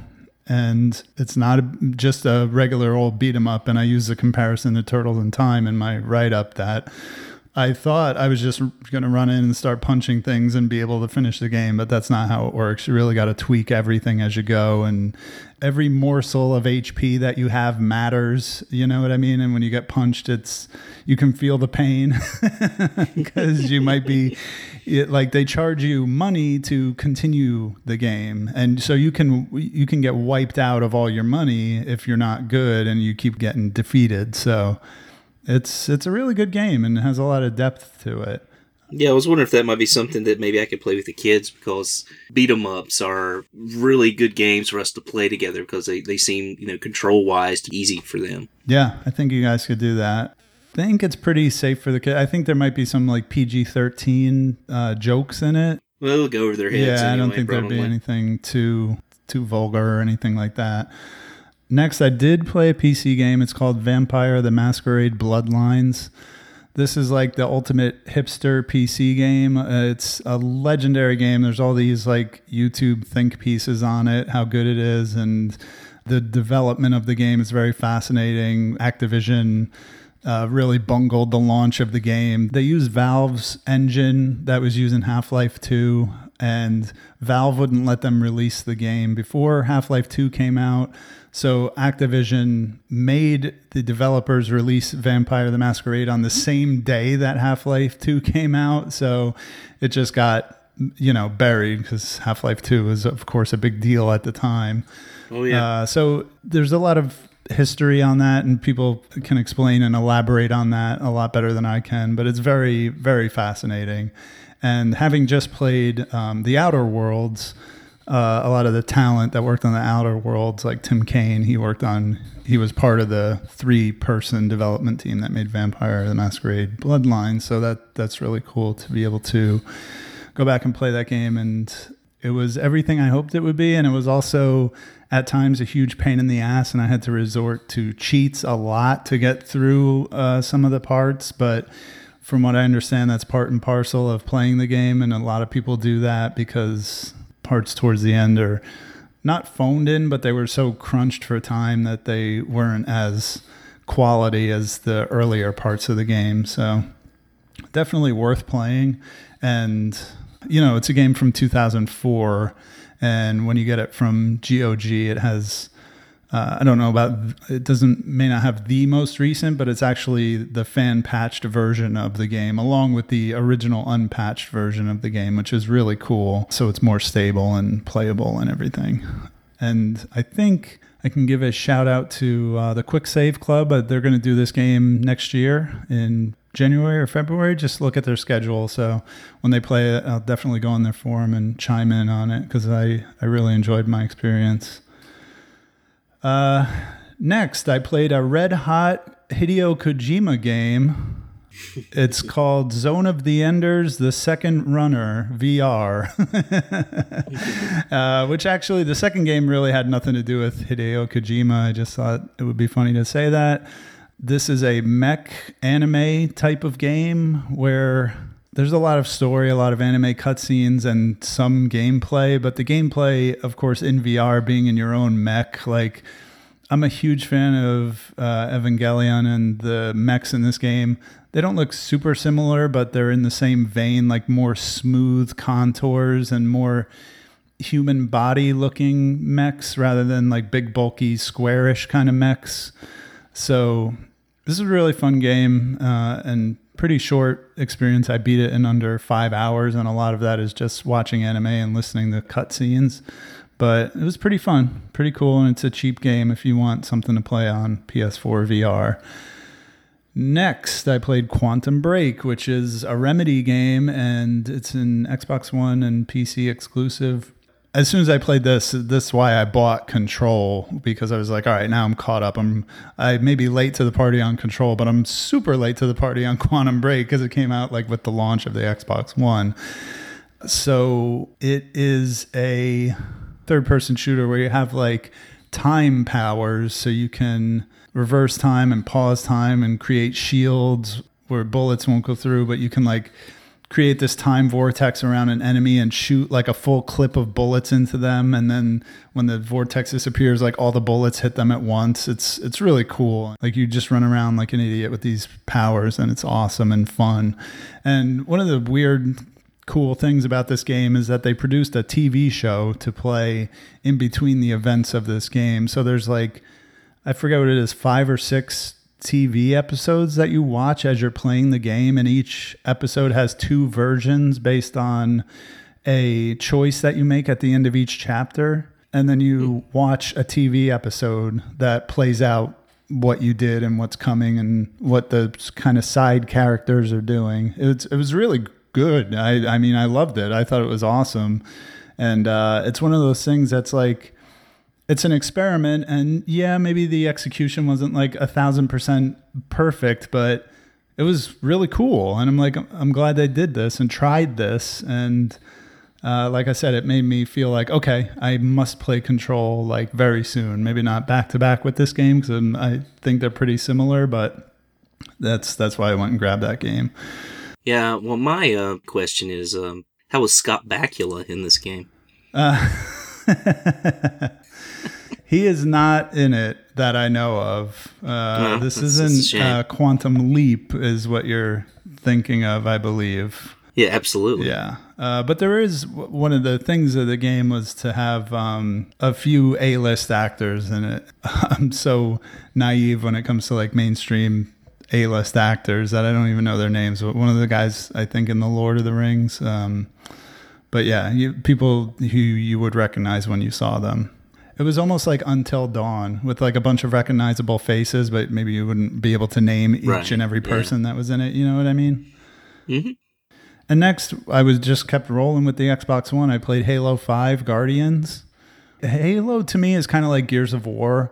I like all the games and I just play them uncritically and indiscriminately, and I like them a lot, you know, and I don't worry. Like, I've watched pretty deep analyses of all the Halo games from people who like care about first person shooters and squad mechanics and all this other stuff. And I'm just like, I just want to go in there with an assault rifle and shoot these dumb aliens. Like, if it's fun and loud and colorful and bombastic, I'm cool with it. So, I mean, I liked it. So, so Halo 5. Those are all the games I finished since our last recording, and I'm currently playing Hyrule Warriors on the Wii U. And I played some of that a few months ago. Yeah. Ooh, I love it. I think it's awesome. Yeah, it's fun. And it's one of the first games that I've noticed that the amiibo functionality kind of abuses the game. Because, okay. I mean, I own 4 amiibos. And the first time I played, I put 1 on the gamepad and it said, "You got an amiibo present, 1 rupee." And it's like, okay, this game has an economy where you're dealing with thousands, if not tens of thousands of rupees in the menus and when you're doing stuff. So it's like 1 rupee is almost nothing. Yes. But since you could do amiibo presents every day, I started doing it every day. And then the next time I got like some rare weapon, and then I got 50,000 rupees, and then I got another 50,000 rupees. So I'm like, oh, okay, this is how this works. So now I'm making sure every single day to log in, even if I'm not going to play the game, log in and tap all those amiibos. And I went on Amazon and bought a bunch of cheap amiibos to bolster, because this isn't the only game that's like this. There's got to be other ones that have something like this. So Smash Brothers is big in it, and I just picked up the Simon Belmont one they did. That's cool. It looked awesome. Cool. I think they're doing Richter very soon as well, so I'll pick that up. And then I also want the Bayonetta one, the first Bayonetta. They did one for Bayonetta 1 and Bayonetta 2.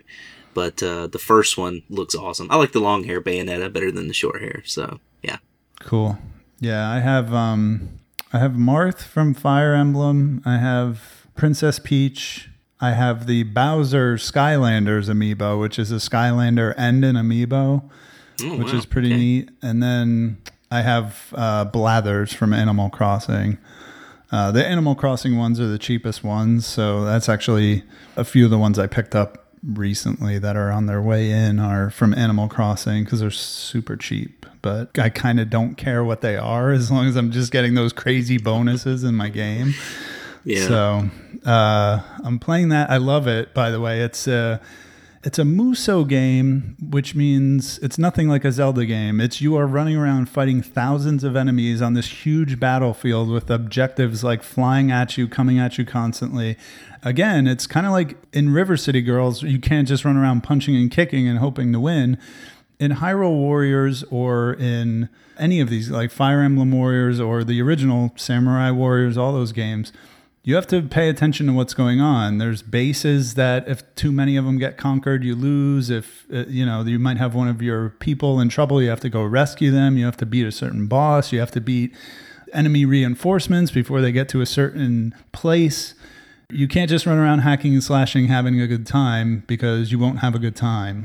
So it's really cool how it's not just brainless button mashing. There's a lot of strategizing to it, and I'm really, really getting into it. Yeah, it's fun. I picked it up when I got my son's Wii and played it for a while. He wasn't really interested in it, which I don't know why. I think hack and slash games are fun and would have been something he would have really liked to jump into. But I think anytime I play a game in front of him or before him, he gets a little intimidated, and just thinks it's going to be too hard. So I don't know. Kind of pushed him away from that, I guess, which I wish I wouldn't have done. So, but who knew? Interesting. Yeah. Well, the last and final game I'm going to talk about that I'm currently working on is Final Fantasy X, the HD remaster on the PlayStation Vita. Have you ever played this, Rich?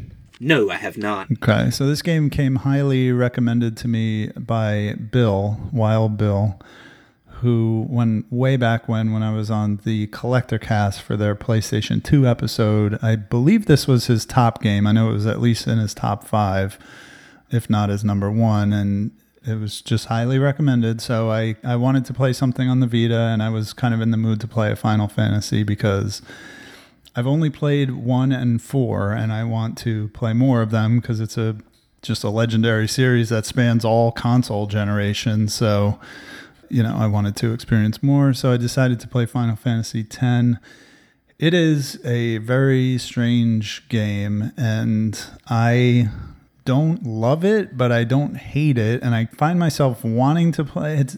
Like, like I want to finish it, but playing it sometimes isn't fun because there's like this frustrating thing it does where there's so many cutscenes. It's like Metal Gear Solid 4 levels of cutscene to gameplay ratio being so high that it's like sometimes you feel like all you're doing is watching cutscenes and you can't skip any of them, and they're all very badly acted, and the writing is, I said on Twitter, the cutscenes feel like a bad dream because the dialogue is just so stilted and unreal and not like anybody would ever speak in real life that it feels like you're in a bad dream. And I don't mean a nightmare. A bad dream and a nightmare are two different things to me. And in this context, it's just like, just get on with it. These cutscenes are really god awful, and everybody knows the laughing scene, the ha ha ha ha. You know what I'm talking about? With the main character, Tidus and Yuna, she's telling him to laugh. It's a very infamous cutscene in gaming history. I haven't seen it. Oh, okay. Well, I'm gonna say that's not the half of it, man. Like, there's so much stupidity in these cutscenes that ha ha ha scene is just the tip of the iceberg. So I'm going to finish this game unless I hit some kind of crazy wall in it, which I've heard like there's a difficulty spike at the end. So of course, my mentality, I'm just grinding like an idiot until I'm super overpowered for any area that I'm in. Like, if I'm not one-shotting every enemy in this area, I'm not leaving it. You know what I mean? Like, so I'm just gonna take my time with it. As long as I got my hands on my Vita, I'm a happy person. So I don't mind taking my time with it. I'm using this old strategy guide that I have too, which is kind of cool. I have a Final Fantasy X strategy guide from the PS2 days, so I'm using that as a walkthrough, and it's a lot of fun. So that's it. That's all I'm playing. That's what I'm working on right now. Awesome, man.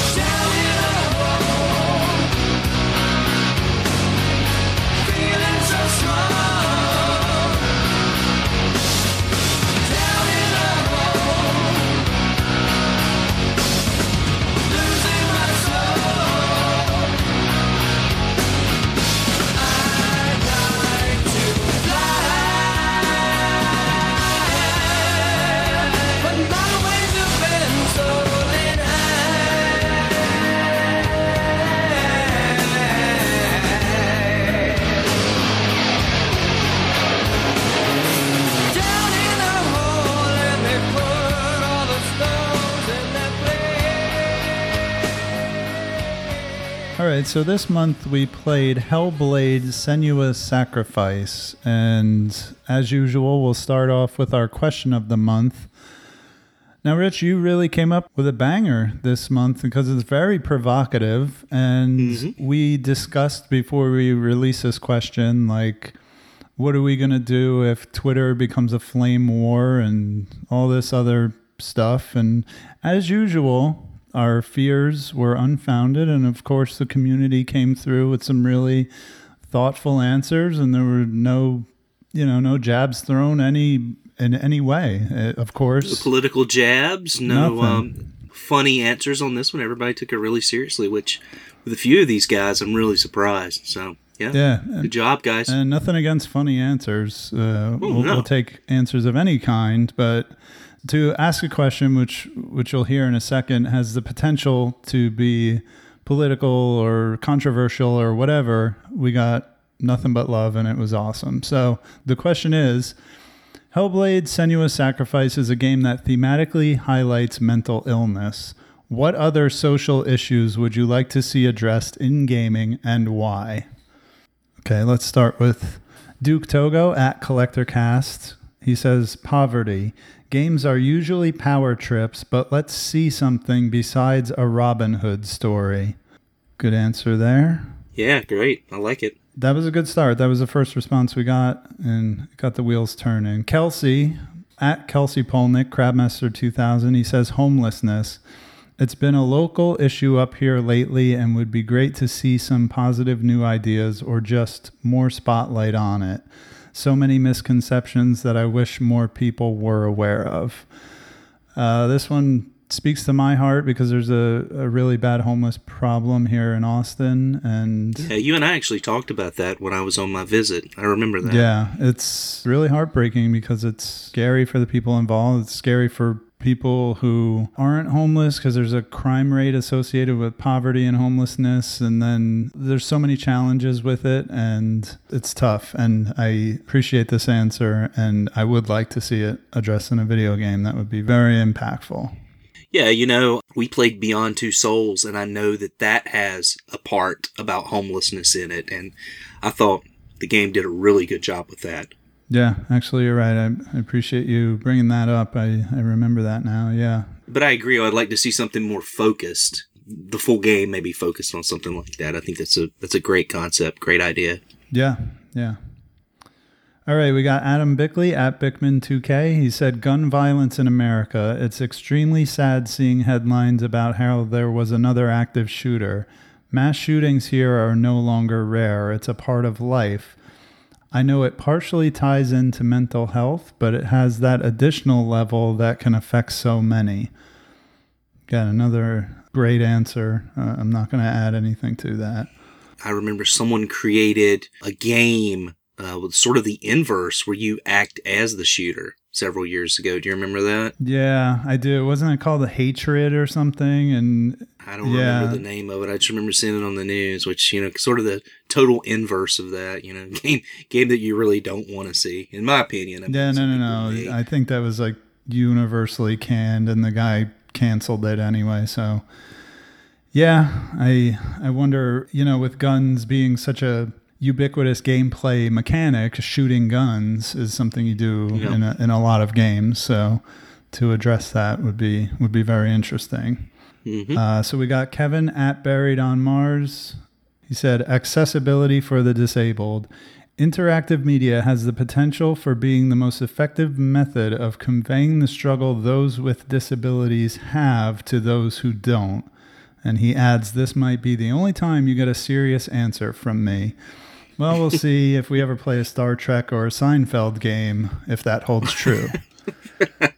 Good point. But yeah, that's another great answer. And accessibility outside of gaming, like we saw that Microsoft put out that controller that I don't know too much about it, but it was very, a lot of people were celebrating the efforts that they were making there. But as Kevin notes, you could go a lot further with it, and it could be something within gaming. I know a lot of people have problems with color blindness and other disabilities that can make it difficult to enjoy this hobby that we love so much. So good answer there.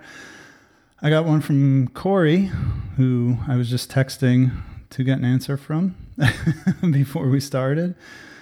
Corey said large-scale conflict/wars. Plenty of games' themes are based around war, and I love games like Call of Duty, Battlefield, etc., but it would be nice to see a game that promotes how toxic war is and how it should always try to be avoided. I liked this answer a lot for two reasons.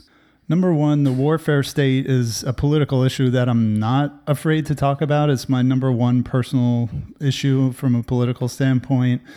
And luckily, since the George Bush years, I think the popular consensus has turned away from the warfare state and the empire that the United States has become. So it's not as unpopular of an opinion to hold as it was maybe 15, 20 years ago. But I really like this answer because I think it's the number one issue facing our civilization. And we do have a lot of video games, again, that promote warfare. We have one of the biggest games out right now is Modern Warfare.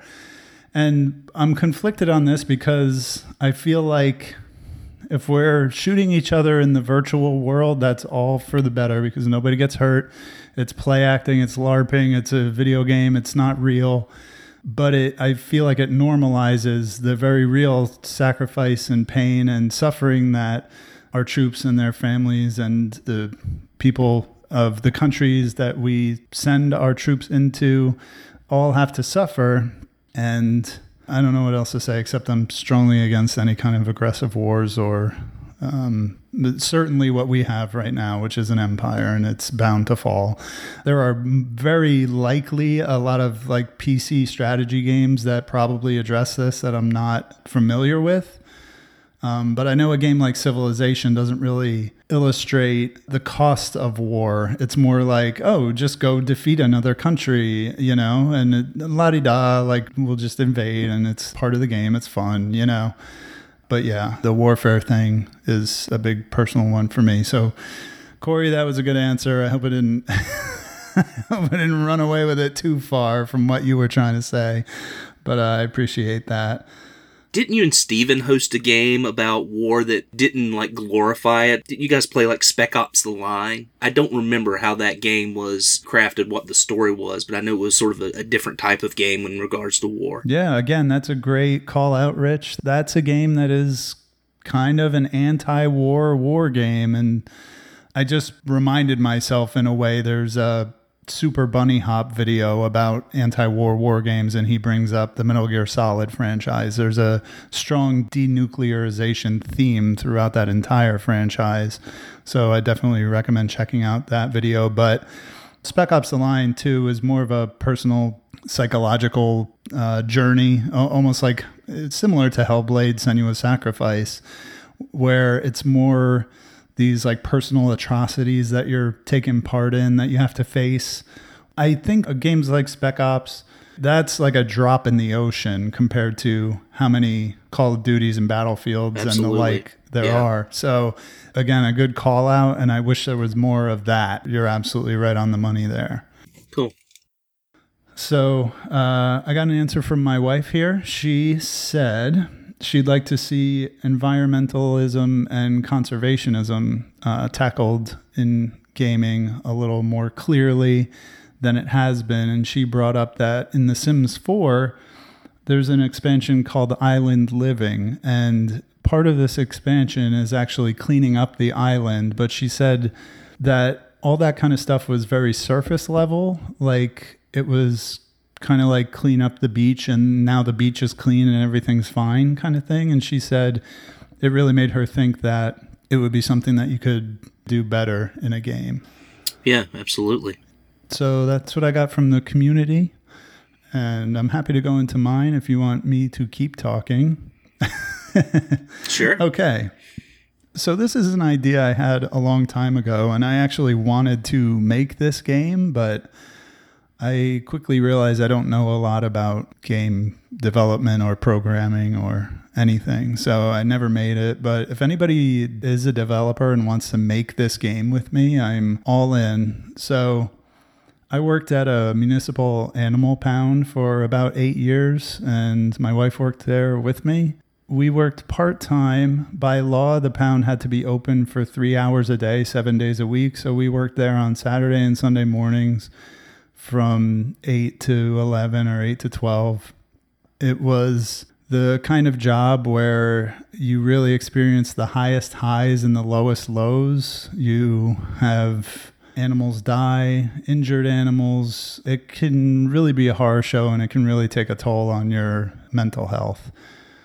I played a game called Papers, Please a while back while I was working at the pound, and I'm not sure if you're familiar with this game, but it's where you play as a border crossing agent in like a Soviet-style country, and you have to look at the people's documents and vet them and decide whether you want to let them cross the border. And I thought you could do something similar to that and have like an animal pound simulator where you would have animals, cats and dogs, and sometimes other. We had all kinds of animals come into this pound, ferrets, rabbits, a pig, all kinds of different stuff. So I think that would be an interesting gameplay element when you could start with cats and dogs, and then one day you get a pig and you have to know what to do with it.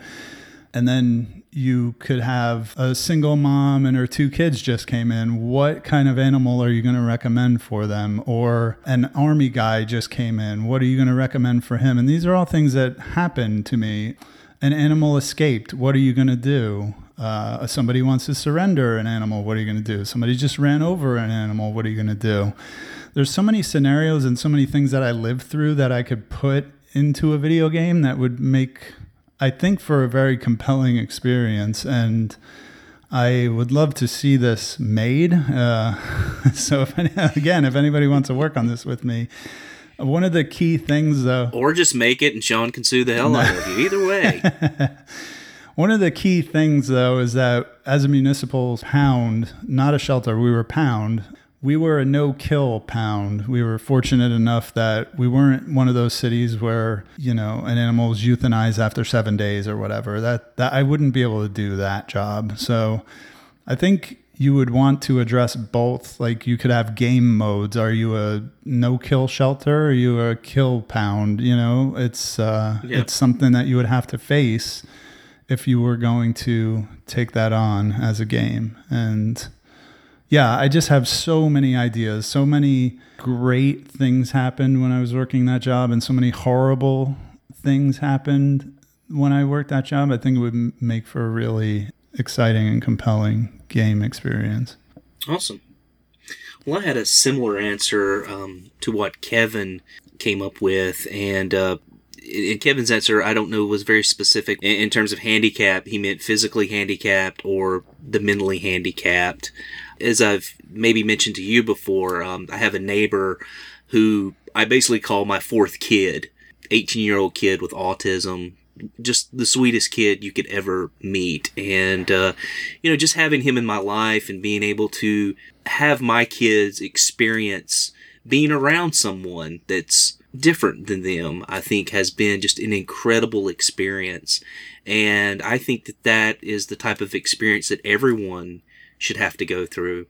When I was younger, my dad played softball, and we would travel all over the state and, other states where he played in a men's softball league. And one of the players on his team had a brother who was mentally handicapped, and he helped the team out. And, everybody loved him. It was like a brother to everyone. And, just having those experiences growing up were just very valuable to me and made me the person that I am today. And I think a lot of people, when it comes to, the mentally handicapped, are afraid because it's an unknown. And so I think having some sort of game that could make people understand more how they shouldn't be standoffish and, should be more accepting of people with these types of disabilities would be wonderful. Cool. I like it. Do you have any ideas of how you would see that in gameplay, or I don't at the know. Conceptual phase? Right. I mean, I guess with gaming, I feel like there aren't characters that are mentally handicapped. Do you know what I mean? I mean, we play a lot of games where everyone seems to be normal. Now, gaming has become more diverse with more female characters, more people of different races and things like that. But I don't think that we've really addressed people that are mentally handicapped. And I would just like to see more characters, at least, in that regard. I don't know how you would base an entire game around it at this point, but I definitely feel like something could be done with a strong character. So, yeah, that's just kind of my idea. Cool. I like it. Very good. So let's get into the discussion here about Hellblade Senua's Sacrifice. And I'm just going to say right at the gate here that Rich and I are not mental health care professionals, of course. Speak for yourself. Oh, Rich, you're a psychiatrist. I forgot. I go to one and Okay. Well, despite that, we are not mental health experts or professionals, and the developers of the game were kind enough to put out a website, hellbladehelp.info, if you want to further your research on the mental health aspects of this game, which we will touch on. But playing this game and learning about its development and what they were aiming for was a learning experience for me, as I'm sure it was for you. It was very eye-opening. Yeah.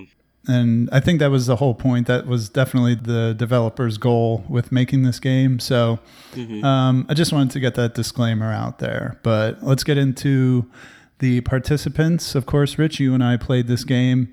Mr. Stubbs, Dougley007, Pam, Link41, and Crabmaster. Shout out to Crabmaster. He wanted to, just couldn't get a copy of the game in time. So, Crabby, I hope you get your hands on this game and end up playing it eventually. Maybe Absolutely. turn off the podcast at this point and don't get spoiled on the game. Come back and listen to us later. So, those were the participants. The game was developed by Ninja Theory. Now, we are familiar with Ninja Theory because we played their game Enslaved Odyssey to the West. Yes. They've also developed a game called Heavenly Sword. That was their first big game back on the early PS3 days.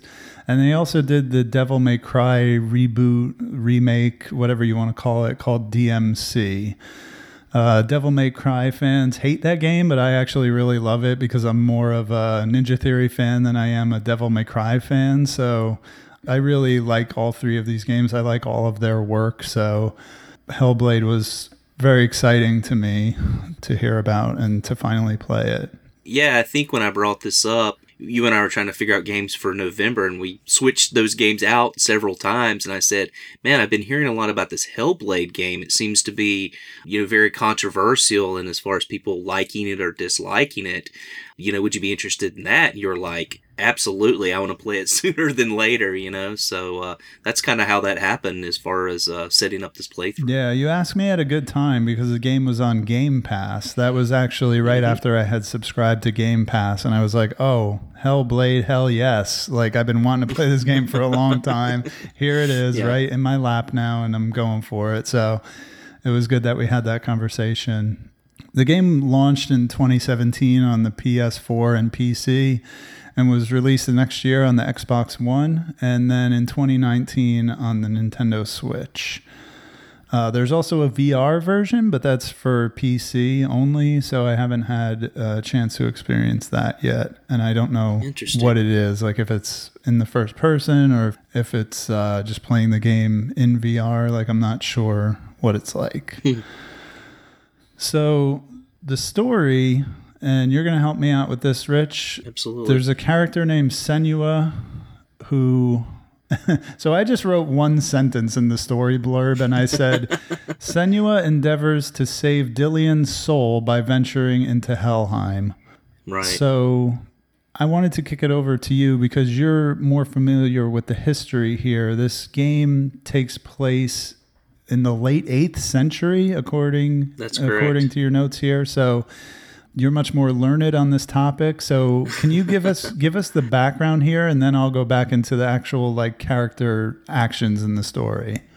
Absolutely. So I think with this game, it's really important to talk about the historical significance to help you kind of understand what's going on. in the game. You're correct, this took place in the late 8th century. At that time, the Roman Empire had expanded and come up into what is today the United Kingdom. And toward the mid-south portion of the United Kingdom, the Romans had built up a wall across Britain called Hadrian's Wall. And what this was, it was to keep invaders out. And those invaders were the Picts, or what most people call the Celts at that time. And so our heroine, Senua, is a member of the Picts. And Picts, the name comes from painted people in Latin. And so if you will notice as you're playing the game, Senua has lots of tattoos, faces typically always painted as she's going to war. And her character is that of a very talented warrior class. So during this time in the late 8th century, the Vikings were raiding and coming into Britain. And so around this time is when they were invading the lands of the Picts. And as we know, the Vikings were very destructive, rarely leaving anyone alive, looting, plundering. And in this case, we're talking about Delian, Senua's husband. He was murdered by the Vikings, or as they're called in this story, the Northmen. Of course, because they came from the northern regions. So that's sort of the historical significance and where this is set up. Senua has Delian's head clamped to her belt and is taking it to Helheim to try to bring his soul back from Helheim. What's really interesting about this story is that Helheim is actually not the afterworld of the Picts, but the afterworld of the Norsemen. So she is going into their underworld to try to bring him back, and a lot of the enemies that she fights are a part of that Norse mythology culture. So, very interesting. The people that did this game really had a strong idea of what they wanted to focus on historically and create this character around. And so while a lot of games we play don't have that element to it, I really dig the historical aspect of this game. That was very illuminating. I really appreciate you doing that. Sure. So 2 things I wanted to mention. Does it say in the game that Delian is actually married to Senua? Because I thought he was just like a generic love interest, and not to play it down, of course, Sure. But does it mention that they're married at any point? I don't know if it specifically mentions it. I know that they're a couple, Yeah. But I don't know if they're specifically married. For some reason, I thought that there was a hint of that, but could be completely wrong in that. But either way, their lives are intertwined and they are lovers. So, yes. We can just kind of go with that. Sure. And the other thing is, Delian, the way he is executed is a particularly brutal method. I think it's called a blood angel. Is that Blood Eagle? Blood Eagle, that's it. And that is a Viking practice for sure. Yeah, it's brutal to even think of, but it's where the person is hoisted up and dismembered basically, and flayed, spread out. Open. Yeah, a particular scene from one of the Saw movies comes to mind, actually, when I think of that. So, yeah, that's great. Good job there with the history. So you're set off in the beginning of the game. You get in your canoe and you're going to venture into Helheim to rescue Delian's soul. And as Rich mentioned, you're carrying his head with you. Mm-hmm. And you encounter enemies that are part of the Viking mythology, as you mentioned. But now the thing that plays into this whole thing that wraps it all together is that Delian's execution triggered a psychosis in Senua. And I want to make the point, because the developers did very strongly in their documentaries that they did in the YouTube videos, that psychosis and psychopathy are not the same thing. Again, this is one of the things that I either didn't know or never thought about, that these are 2 different things. Psychopathy entails a lack of empathy for other human beings, where psychosis is not that. So Dillion's execution triggers this in Senua, and she loses her grip on actual reality. So as you play the game, one of the big hooks of the game is that you're experiencing her reality and her experience of reality. And this is the reason why you're encouraged to put headphones on, because one of the symptoms of psychosis is voice hearing. And as you play the game, you will hear voices. And the voices can be intimidating, they can be insulting, they can also be very helpful and tell you what to do and be positive and motivational, which is all, according to the developers and according to the people who advised on the game, is all very realistic. Basically, from the get-go, Rich, I'm just going to say the story kind of meshes in with all of this, the trappings of the psychosis angle of playing as this main character. And pretty much from the start, I was questioning, what is real? Are these enemies even real? I mean... Do we have an unreliable narrator? Yeah. Remind me when we get to the ending, some theories that I had about the ending before I hit it, because I was just thinking about things that could have pulled out of left field once you start dealing with an unreliable narrator. So as Senua, you have to go through this world fighting enemies and bosses and solving puzzles. Eventually you get to Helheim, but as you go through, you experience more cutscenes with backstory about how your mother, Galena, suffered the same mental psychosis as you are. It's like this inherited thing. And that your father, Zimbel, thought that she was maybe possessed by a demon. He actually burned her at the stake, which is another trauma that Senua had to go through that just compounds her mental state. Absolutely. And to tack on to that, at around that time, there was a plague and also the invasion of the Vikings, which, because of the mental state of her mother, also put a target on her as someone who is causing these things to happen. And at one point she has to go out into the wilderness and kind of, I guess, sort of find herself or get away from persecution. So the story is not so much a series of plot events that you can recount on a podcast as it is an experience and its background that you learn as you go through the experience. There's a boss battle at the end and kind of a resolution to everything, but one of the things that just kind of keeps driving you is the history that you were talking about, Rich. You have this character, Druth, who's kind of like a shaman who accompanies you. He gives you tidbits on the history of the Northmen, and you will be constantly hearing about the Northmen. And what's cool about this character is he was actually recorded in full motion video. He's not a render. He's real in the game. And it's kind of cool because it's a awesome juxtaposition, because Ninja Theory does such a great job with their character models that you throw a full motion video next to it and you almost can't tell the difference. Being a little hyperbolic there, but I mean, it's so close. Like, it took me a couple seconds to notice, like, oh, that's full motion video. That's pretty cool.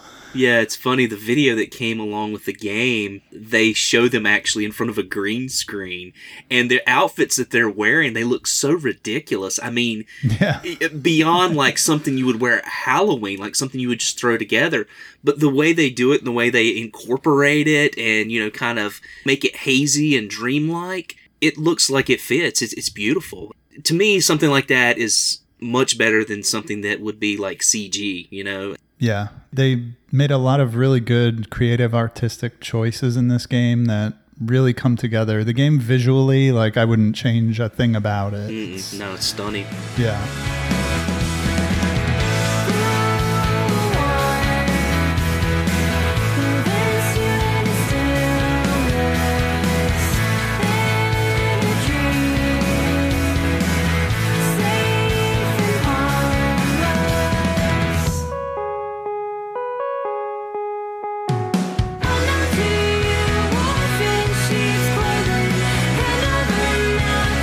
Secrets you're holding, I can see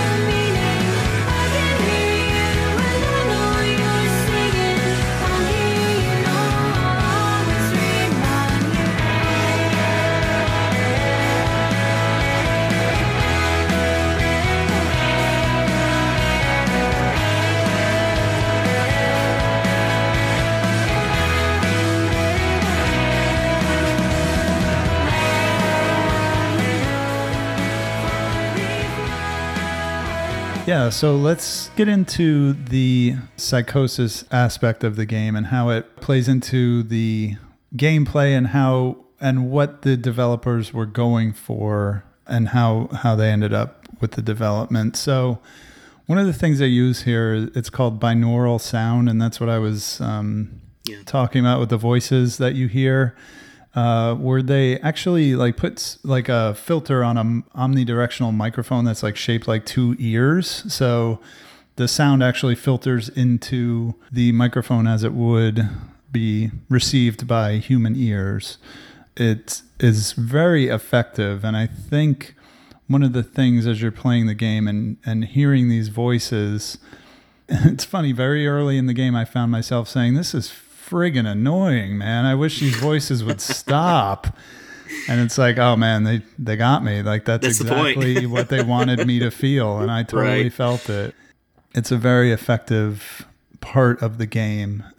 Yeah, and I think we should mention that the developers of this game actually had people who not only specialized in these mental illnesses, but actually people with these mental illnesses who would give them advice on what to do and even watch some of their footage to see are they hitting the mark with what they're trying to accomplish here.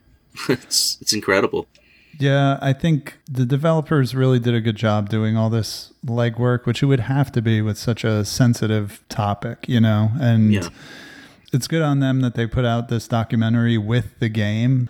They really sell you on how hard they worked to get this right, which I appreciate. Yeah, absolutely. Whether it's 100% perfect or not is debatable, but at least they made that effort. And if we made any of these hypothetical games that we were talking about in the question of the month, I would hope that the developers take that kind of tender, loving care to do it right. So with that in mind, and knowing that Senua's grip on reality is kind of on shaky ground, I think we can move into the gameplay a little bit. I'm getting so annoyed, Rich. It's one of my things now that is, it's really starting to get me when I start hearing the word walking simulator, like used for anything. It's almost like the way Hidden Gem used to piss me off. Like I kind of don't care about that anymore, but like now with games like Death Stranding or anything that's not like crazy bombastic shooting, it just gets called a walking simulator, and it's such a derisive term. And when I was doing my research for this episode and on this game, I heard it referred to as a walking simulator, and it's like, what kind of game do you want? You know, like what kind of game does it take to not be called a walking simulator? I don't know. Sorry, that's like just a little soapbox moment. Like I couldn't believe when I heard that. Yeah, I agree. That's a term that's being thrown around these days way too loosely. Yeah. And I can agree that it takes a while in this game to get into the action of it.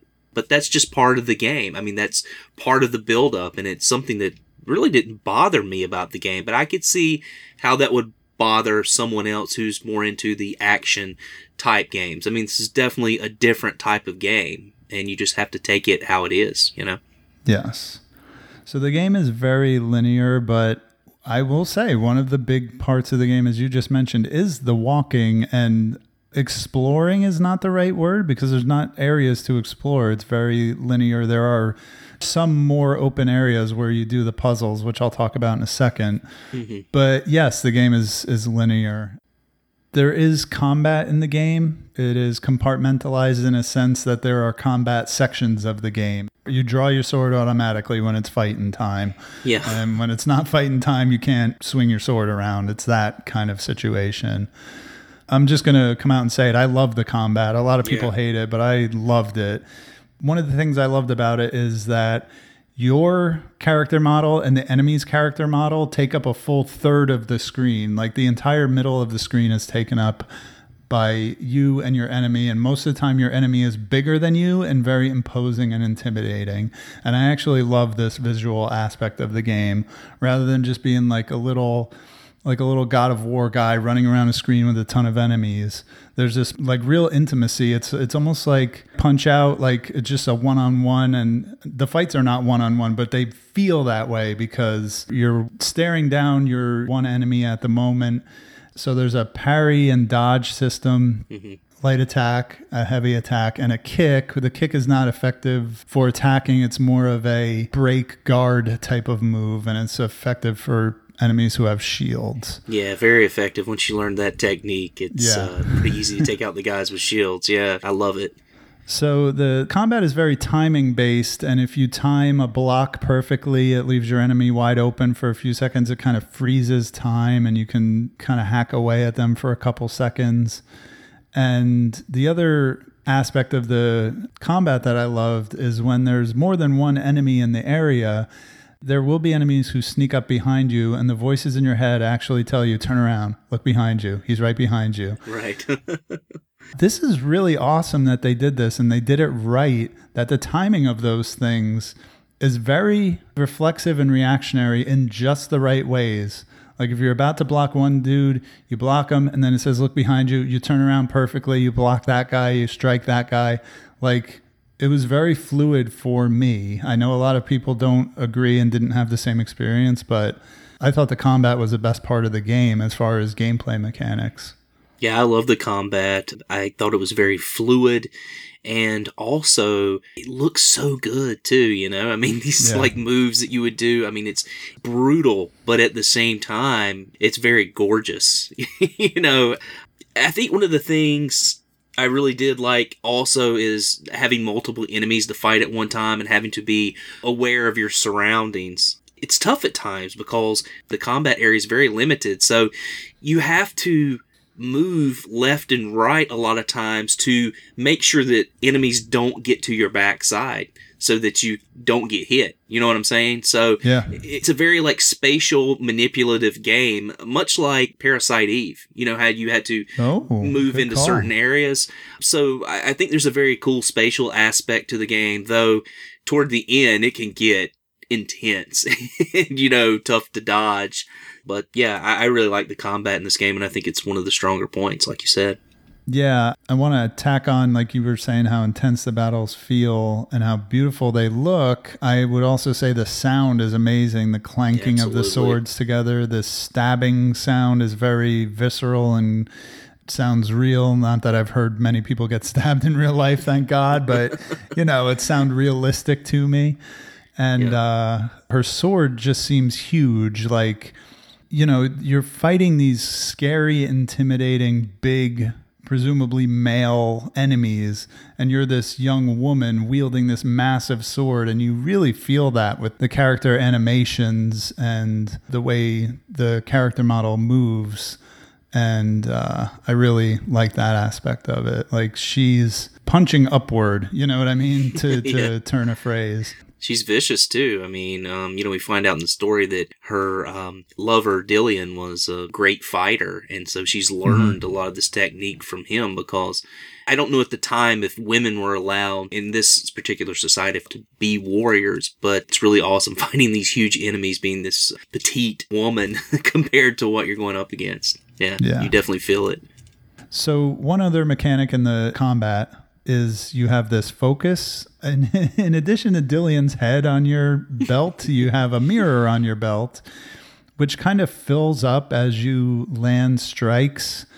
And once it fills up, and I should mention there's no HUD in this game. One of the smarter choices they made as far as the visual design of the game is there's no HUD. So you actually can see the mirror on her hip, and it fills up with this blue insignia as you do damage. And once it fills up, you can do this focus time, which is exactly what it sounds like. It kind of slows down time. It makes you a little bit quicker, a little bit more powerful.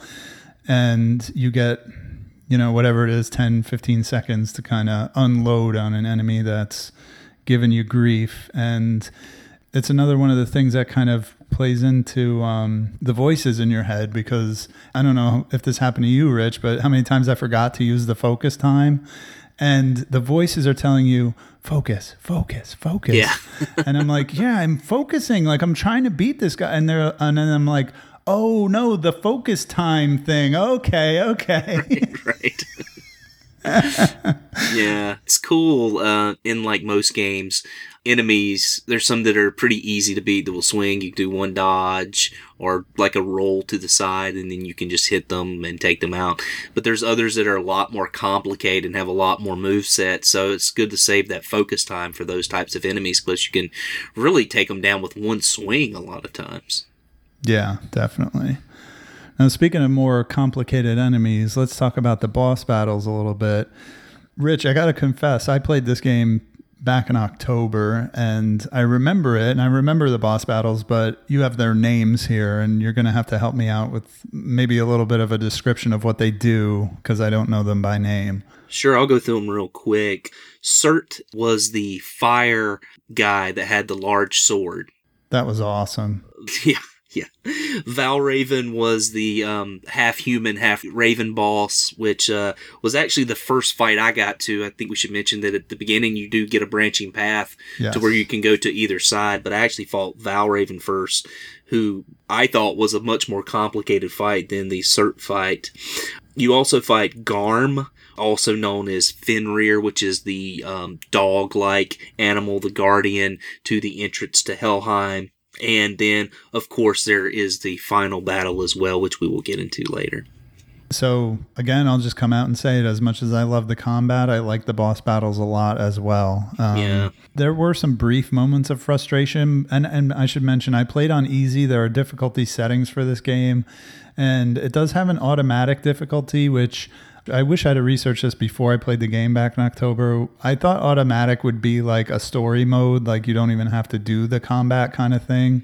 Mm-hmm. But automatic means it's like a sliding difficulty based on how good you are at it. Resident Evil 4 had something like this, where if you're really kicking ass in the game, it's going to get harder. And if you're really having a hard time, it's going to get a little bit easier without you seeing that. You know, you'll just feel it as you play the game. That's cool. So I didn't know that, so I actually just played the game on easy. But having said that, the boss battles were not like a piece of cake. I still had to strategize and think about what I was doing and do them the right way. The Cert one was crazy, you know, like they really did a great job with the like elements of fire and water and darkness and all the forces of nature that are just intimidating and scary on a primal level, you know, like they really portrayed that well in this game. And that Cert battle with the fire, I thought was very memorable. Yeah, it's a very cool battle. If I had to pick one, I would probably pick the Valraven fight. That was a favorite of mine. Cert was more up close, whereas the Valraven fight, a lot of times you had to do a lot of dodging. He would come at you from a distance in a rush.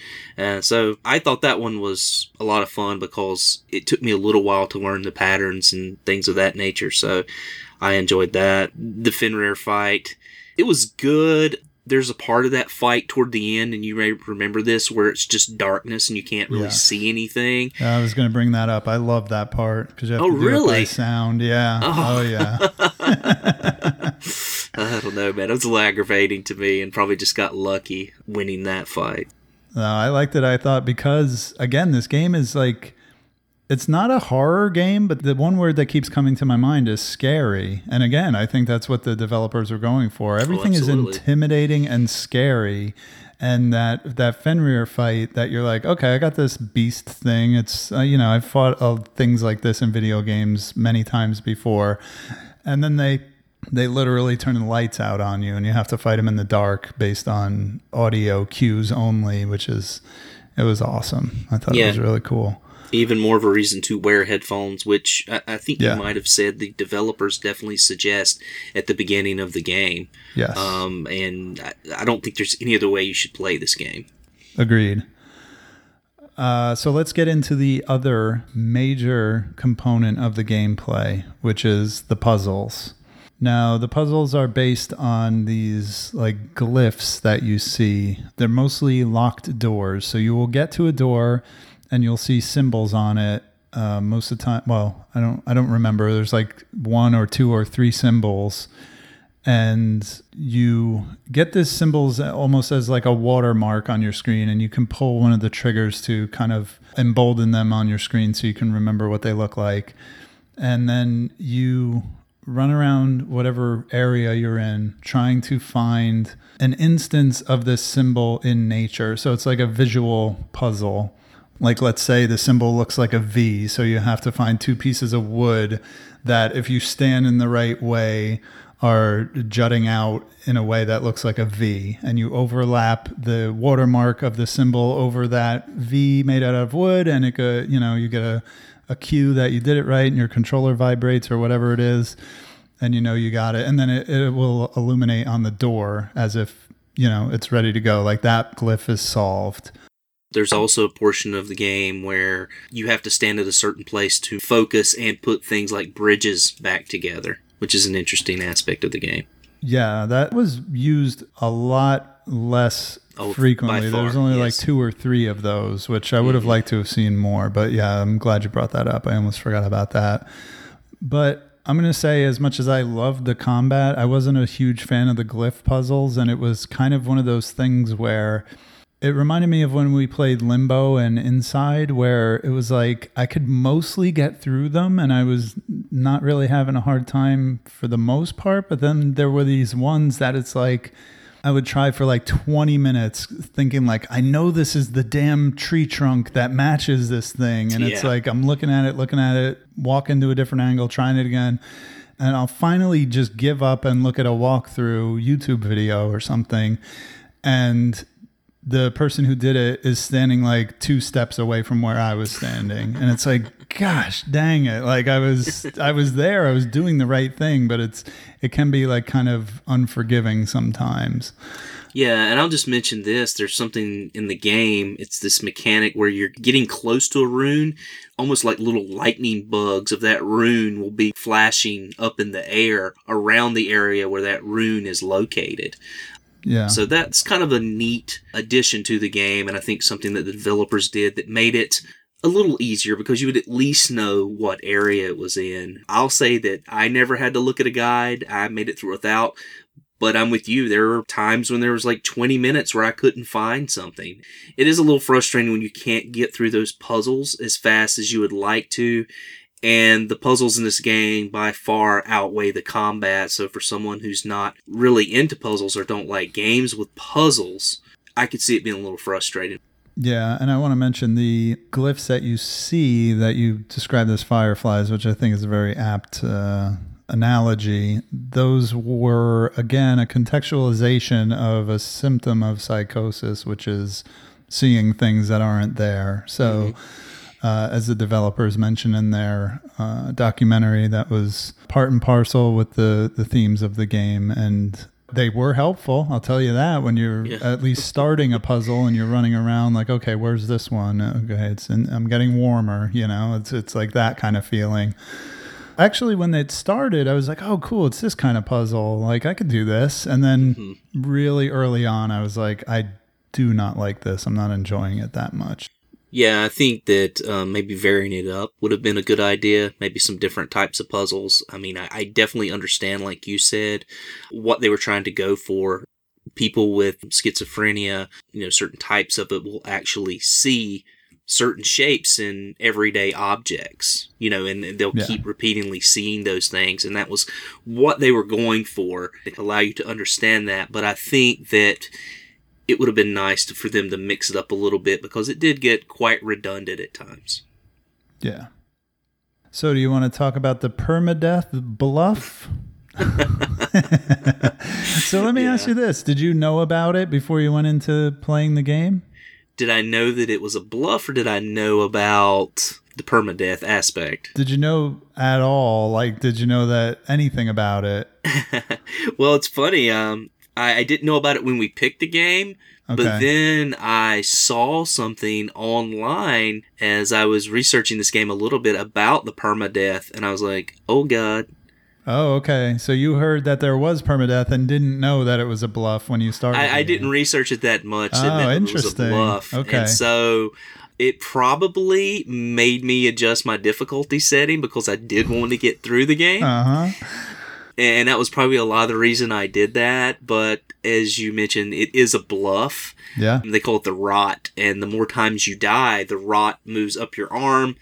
And what's supposed to happen is that when it gets to your brain, you're supposed to lose all your save files and have to restart the game over again, which is like a real kick in the teeth, because you don't learn that until, I would say, like 45 minutes to an hour into the game. Right. And you're like, what?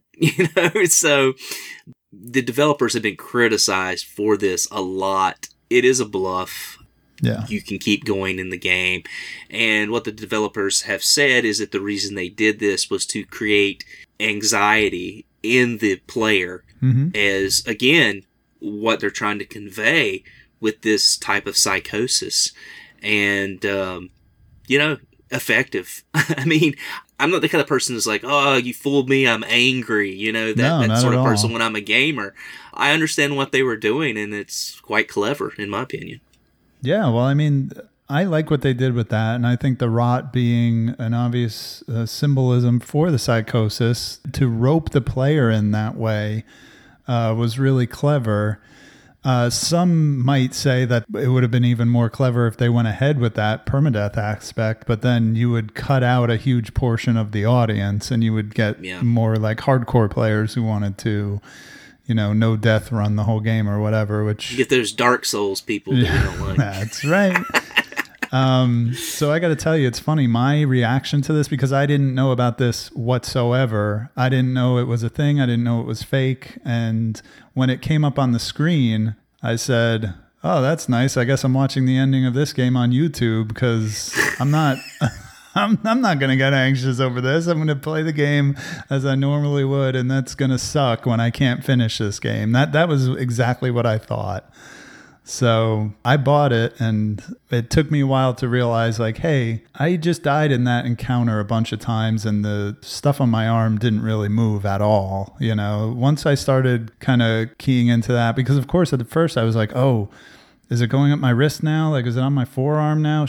Like, I'm in trouble. Like, so again, mission accomplished. Like, all these little tricks that the developers use to kind of rope me in, so far, all of the ones we mentioned actually worked on me. So I thought that aspect of it was cool. Yeah. So is there anything else in gameplay that you want to talk about before we move on? No, I don't think so. I think we've covered it. Cool. So let's get into the graphics of the game, the visuals, the environments, and the character models and facial animations and all that stuff. So one of the things that you wanted to highlight was the terrain and environments. And I totally agree with you, because there's a level of lush detail in these environments that is really beautiful. And for a smaller game, it's really cool that they were able to take the time and model every blade of grass or whatever. And there is a photo mode in the game where you can kind of move the camera around, and it's really well done. And I played the game on an Xbox One S, which is no powerhouse of a console, let alone some kind of powerful PC.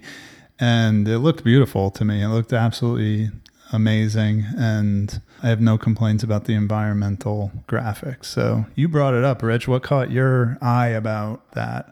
Graphically, you've got not only the forest and the seaside, which is just completely beautiful and so well done, but you also have these instances around and in Helheim that are fantastic. I think it's like the River of Blood that has all the bodies and the hands that come out. The hands are creepy. Man, it's the stuff of nightmares, and it's really, really well done.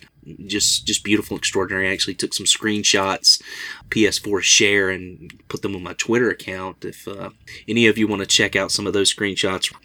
The terrain was a little problematic for me. Now, we mentioned before that the game is linear, and I don't mind that so much. There were parts where you couldn't go out to sea very far.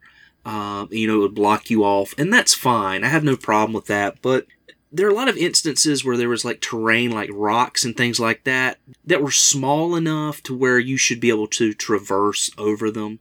This game has no jump mechanic. I think we should mention that. Yeah. I don't know. I felt like it seemed a bit off and abnormal that you couldn't walk up these smaller rocks. It made me feel like I didn't have control of my character and I was just being guided somewhere. Does that make sense? Yeah, no, this is one of the age-old design challenges of video games is invisible walls and those waist-high barriers. These would be even like knee-high things, Yeah. like, rocks, Yeah. and you couldn't climb over them. And I'm like, this just breaks up the realism of the game for me. So that's my one knock on it. But again, the game is incredibly beautiful. That's really the only thing about the environments or the graphics that, I can really knock on it, other than some screen tearing every once in a while that was fairly common on my PS4. I don't know how it played out for you. Yeah, thank God I didn't experience screen tearing, because screen tearing drives me absolutely nuts. It's one of those things, like, people talk about frame rate like it's important, and it is to some people, and I get that. I don't care about frame rate as much as I do something like screen tearing that just messes up the game visually, especially a game as beautiful as this. So. Takes you out of focus. Yeah. The immersion factor kind of breaks up for you. And I noticed it a lot when I was doing, there was this one seaside cave that you go in where you have to go in the right rooms or they keep repeating. You know what I mean? It's like the right sequence. And when you get to the doorway, the screen would just jump. You could just see it and feel it. And I noticed it there. And then it's just in a few other instances in the game. I mean, it wasn't make or break for me, but it's just something I noticed that, I definitely wanted to point out. Cool. I want to talk about the character models, and in particular, I want to talk about Senua's character model. So the story goes that in the development of this game that Melina Jorgens is a video producer at Ninja Theory, and they had been asking her to just be a stand-in to test the motion capture rig and, do some tests on that. And they came to realize that she would be really good for the part of Senua. That's awesome. And it's kind of funny because it's one of those things where, beauty is in the eye of the beholder, and I, as the beholder of Melina Jorgens, I think she's a astonishingly beautiful woman. Oh, absolutely. She's just gorgeous. And I have this kind of funny thought in my head that the story of her being like, oh, let's use Melina to test the motion capture rig again. And it's like, you know what I mean? Like, imagine all these guys like, let's get Melina. It's just, that's my canon, my head canon, as they say. Probably saved a lot of money. Yeah, right? Let's just take this girl from The Office and have her do it. But to the point, she did a fantastic job. And Absolutely.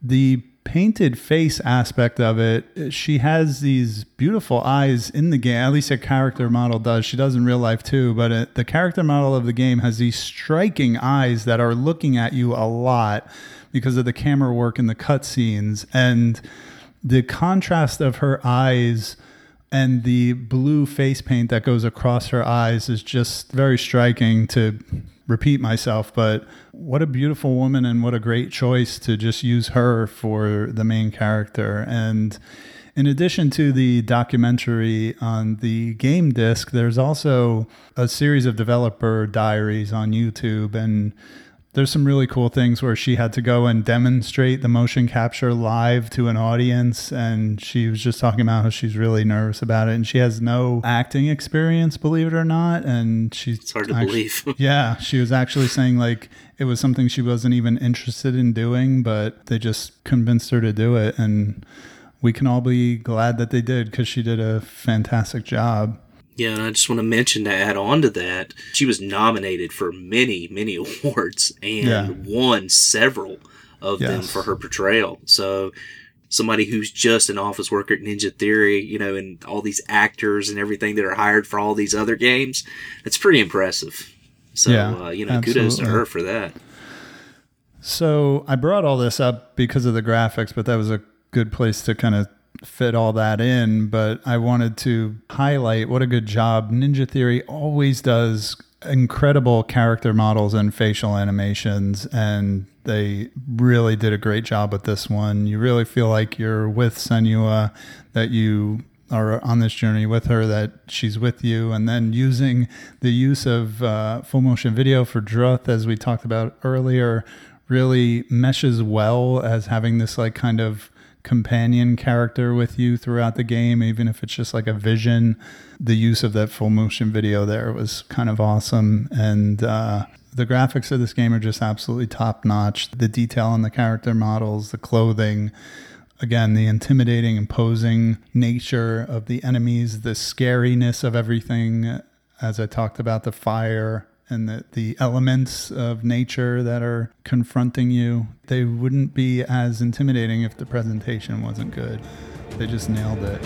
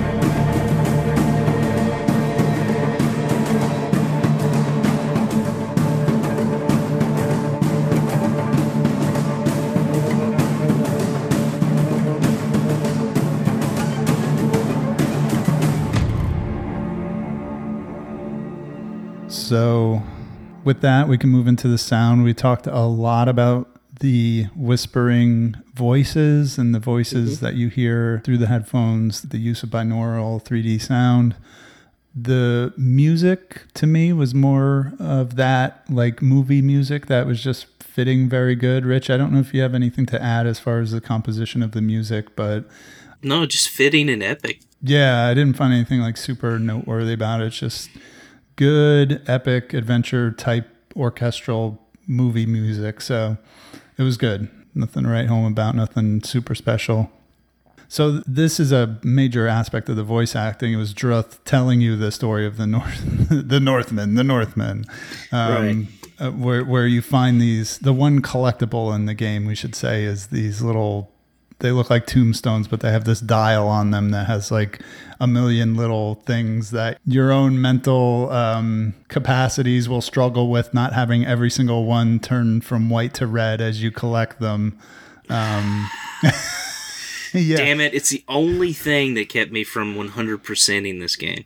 Yeah, and you get a little bit of a bonus in the ending if you 100% it. Did you know that? No, I did not. Yeah, just go on YouTube. I would argue that it's not like super significant, like maybe not worth going to extremes to find every single one. But Rich, I got to say, as much as I loved the guy who played Druth and his voice acting, I did kind of tune him out after a while. And Really? yeah, which sucks because he's telling you a story, and he's telling you his story about he was imprisoned by the Vikings and what he had to do. So, yeah, I don't know. I'm just an idiot when it comes to audio collectibles. Like, I never click with them. I had the same kind of thing with BioShock and other games that had them. So, I gotta say, though, man, this game was a little special. And I don't know if you picked up on this or not, but kind of giving that concept of playing this game and wondering, okay, is she really going into Helheim? Or is this something that's just a figment of her imagination?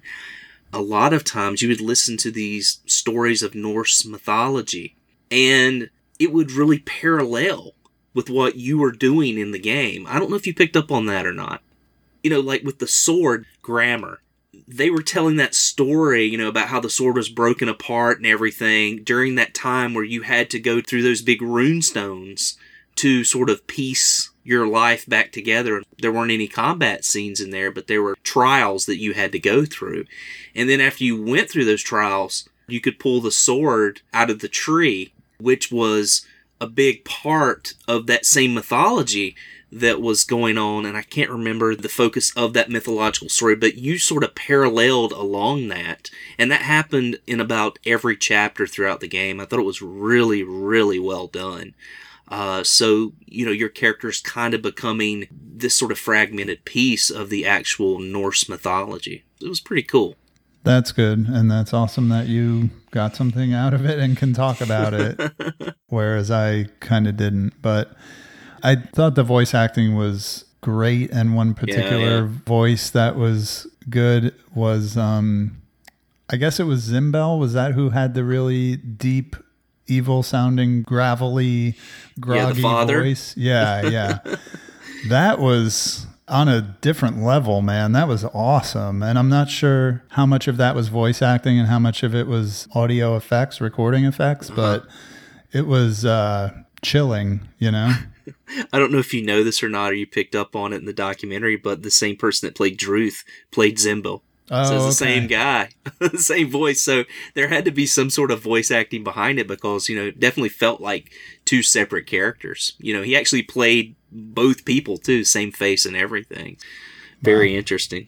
Wow, that was really good. And I think even with Melina Jorgens, her acting, her emoting was good. Her eyes are piercing and whatever, but also her voice, she has to say a lot of things and appear terrified or exhausted, or, the part where she sutures the wound on her face with her sword is very... Yeah, cauterizes it, Yeah.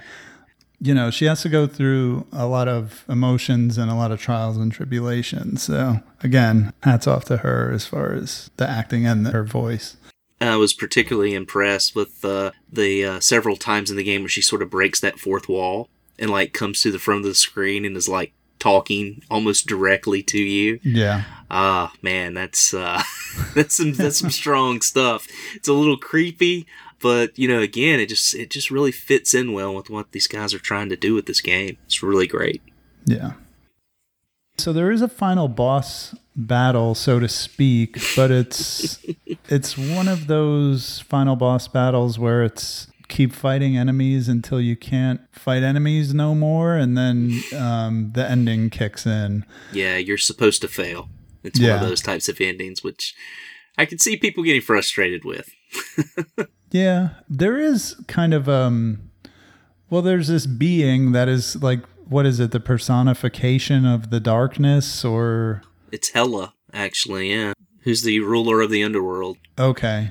So you don't actually fight Hela, but it seems that Hela is dictating what's happening to you, and you do climb these flights of stairs that are being formed in front of you as you go up them, and it is, again, as everything in this game is, visually striking, but again, the final battle is just a survival, an anti-survival, I should say, wave of enemies. And then your ending kicks in. Now, the ending is one of the more controversial parts of the game because it seems that the end state of the game, the end game itself, is that Senua just kind of beats her mental psychosis and goes on with her life. Mm-hmm. She finds herself at the top of a mountain or a tower and just kind of drops Dillian's skull off of it. And I'm way oversimplifying here, but the criticism of the game is that, she just does that and lets go of her demons and all is right with the world. Again, I played this game 2 months ago, Rich, so maybe you could elaborate on the ending a little bit more, being fresher on it, because I know I'm not doing it justice. Well, in the end, you're supposed to be defeated. You're on the ground, and you're really beat up and bruised up, and Helena basically finishes you off. Helena grabs the head, walks over to the edge, and drops it, and you realize as the camera pans up that Helena was actually you.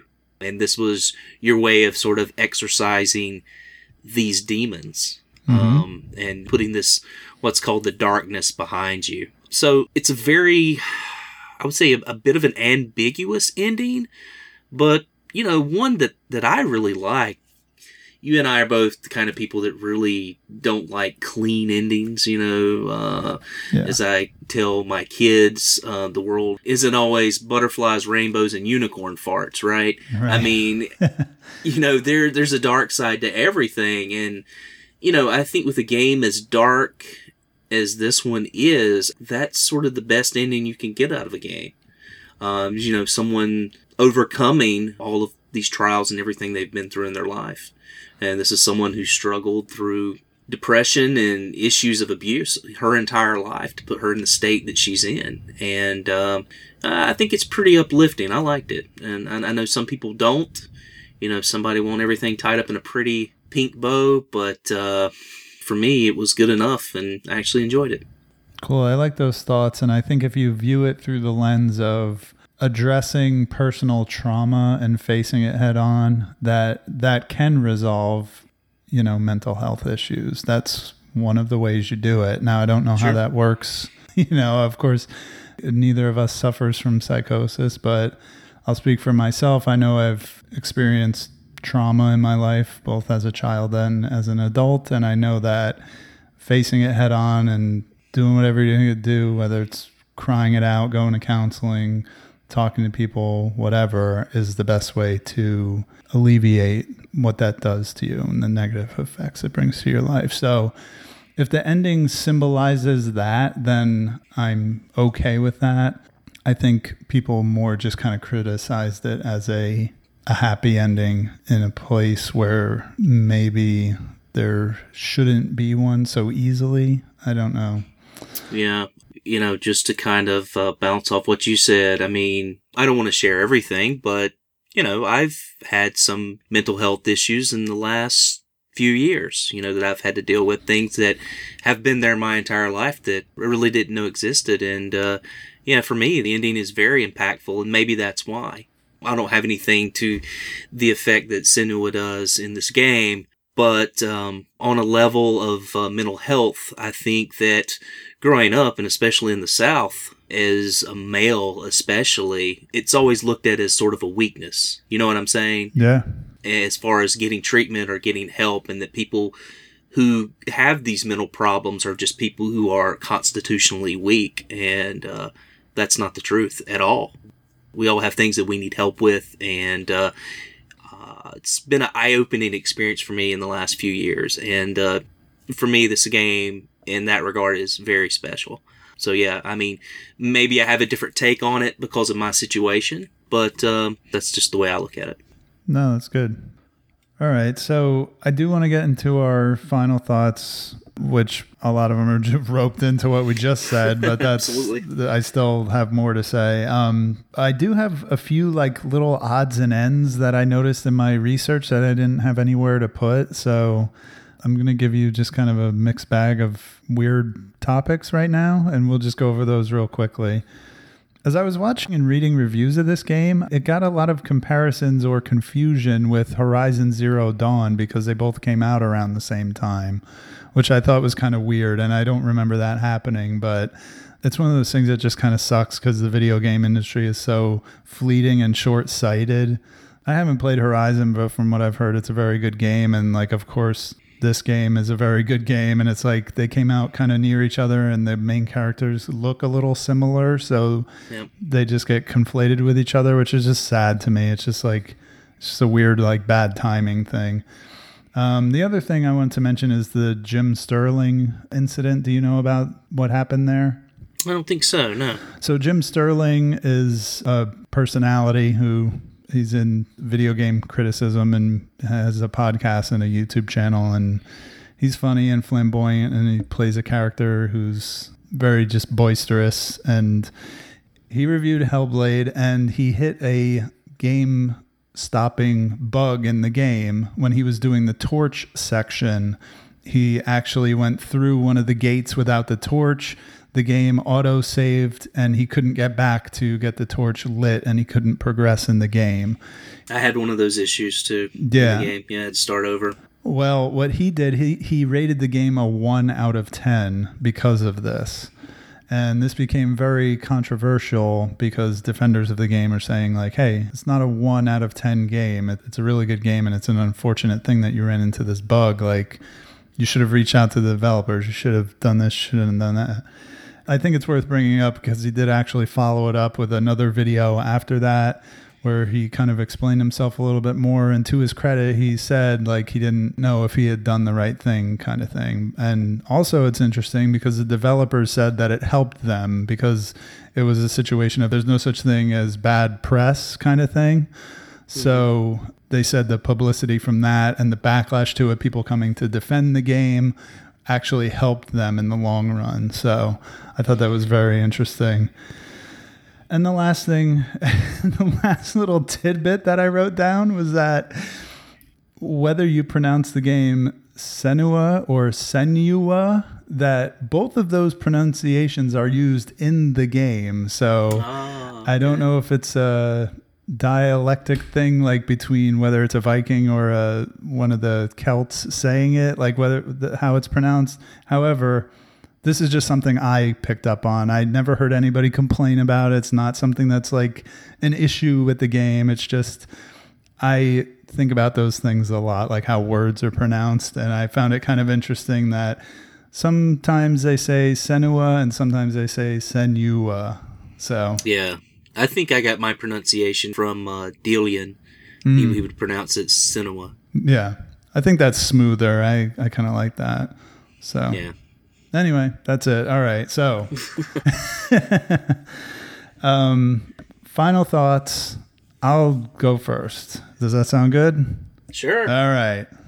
Yeah. So I love Ninja Theory. They're one of my favorite developers. I really like all their games, and I was excited to play this game when it came out, and I just didn't like get around to it until now because of the whole Game Pass thing and talking to you, Rich, about, hey, like now's the time to play this game. And despite the puzzles, it was a really great experience. It wasn't as smooth as playing through like Enslaved, but even with Enslaved, there were parts that I didn't love. Like I didn't like some of the traversal and climbing stuff in Enslaved so much. DMC had these weird like combo things. Some of them I didn't like. So anyway, it's not like every Ninja Theory game is perfect start to finish and there's nothing I don't like in any of them, you know? And this one, I just didn't care for the puzzles. I thought it was a great idea that was overused, and they didn't do enough of the ones with the, like you were saying, where the image is kind of just shattered and you have to look at it the right way to look right. I wonder if those sections were more difficult to develop, and that's why they didn't do them as much. But that's just total wild guess on my part. I really liked Melina Juergens as the actress. She is so beautiful that it was easy to bond with her throughout this game, throughout this journey, and just want her to succeed and to feel fear when she was in a scary situation and to share the danger with her. And I felt this game on an emotional level, and I highly recommend it. It's one of those games where the gameplay can really turn people off. Like a lot of people, like I said, hate the combat. A lot of people love the puzzles. So it's one of those things where the gameplay consists of these two main things, combat and puzzles. If you like them both, you're all set, but you might not like one of them, or you might not like both of them. But I think if you don't like the combat, turn it to easy. If you don't like the puzzles, look up a YouTube video, because it's worth getting through those things to experience the entire game and get through it. Yeah, my final thoughts on this game. As I mentioned, there was a point in this game, probably about 3 hours in, where I encountered a bug, and I had gone back too far at one point, and I had lost my ability to see runes, which I needed to be able to do to get through a door, and the game auto-saved. And, I reset, cut the game off and everything, and nothing worked. So I had to start over to get back to where I was, where it had taken me hours. The first time it took me probably 30 minutes. And so it wasn't that bad. I wasn't deep into the game, though I could see how someone would get really frustrated if that happened to them. But still, even having to reset the game, I was still intent on getting back into it and playing it and finishing it, because it is that kind of story that's very captivating that you want to see through to the end. The acting is amazing in this game. The cutscenes are incredible. You really get drawn into everything that's going on with her through not only the visuals but the sound, and having the headphones on, the whispers and everything that's going on through your head. It's an amazing game as far as an overall product. It does have some things that can be knocked. You know, like the limited area where you can battle in is a little bit frustrating. There's a severe lack of boss fights, I think, and even a lack of combat in this game. I kind of felt like there could have been more combat, though I still wouldn't want it to be overwhelming. But at the same time, the overall experience of this game is incredible. And I think that's where it differs from other games, in that this is more of an experience than a game. So if that's something you're looking for, and you like combat, you like puzzles, and you like a game that you're going to go away from feeling something really positive, or feel like you've really learned something from, as I did, as far as mental illness, as well as the historical aspects of what was going on during this time, this is a game for you, and something that I would highly recommend everyone playing. I think it's really well done, and I hope Ninja Theory works more on games like this, and maybe other developers take notes and do the same thing, you know? Yes. And developers who listen to the question and answer segment, make those games everybody was talking about. Absolutely. Send us some money, too. Yeah, we want royalties for every concept that was mentioned earlier. All right, let's roll into our games for December and January. Rich, December's a good one. We're doing a competition. What's it all about? Yeah, December, as we mentioned last month, we're doing the We Like Gun Games competition. We're playing through House of the Dead 3, Ghost Squad, and Attack of the Movies 3D. Should be a fun competition, and by the time you hear this podcast, this competition's already started. You'll be past the deadlines, but still, play these games, experience them. So in next month's podcast, you can listen to our discussion of the games, and also we'll do our top 5 games of the year that we played in 2019. We'll discuss the playthroughs, what our favorites were, and be joined by a few special guests. So it should be a great time, huh, Sean?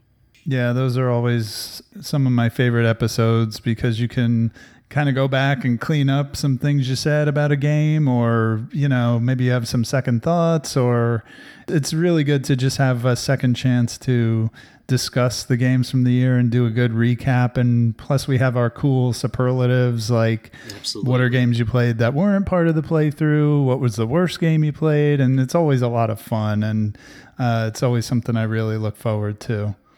So in January, the games will be Star Fox for the Super Nintendo and Star Fox 64 for the Nintendo 64. And Star Fox 2. Sorry, something I got caught in my throat there. But yeah, Rich, I'm a huge fan of the Star Fox franchise. I grew up playing these games. Star Fox 64 is hands down far and away my favorite 64 games, and one of my favorite games of all time. And the original Star Fox brings back a lot of childhood memories, on par with Dragon Warrior. So, Wow. Are you as hyped for this playthrough as I am? I gotta say, man, I'm a little skeptical. Okay. I was not a big Star Fox fan when I was younger. I did not really care for the Super NES version that much. And, you know, it might have been because I wasn't quite as skilled as a gamer as I am now. So I'm really interested more so to see whether it changes my perspective on this game. And I've actually never played the 64 version before because, as I mentioned prior in the show, I was a PlayStation guy, so never had a 64 growing up. So should be a very interesting month for me, and I can't wait to check out these games. So I knew you weren't a 64 guy, but you've really never played Star Fox 64? Like, ever? Never. Wow. So I'm guessing you're going to play it on a 64, original hardware, everything, right? Absolutely, you have to, man. Well, I'm debating because I'm not going to do that. I'm either going to play it on the Wii or on the 3DS. We should mention there's a really good 3DS remake of Star Fox 64. It's not a remake, it's a port, but it has 3D graphics. The controls are slightly different to kind of accommodate the 3DS, but it's a very good game, and it's an acceptable way to play the game for the playthrough. So, Nah, I'm playing it on that piece of shit console with the shitty controls and everything. So, get ready, baby. great. You know, we went through a deep, intense political and mental health conversation. We almost got to the end of the game with almost saying nothing controversial. And then you got to get on everybody's favorite Nintendo console. No, wow.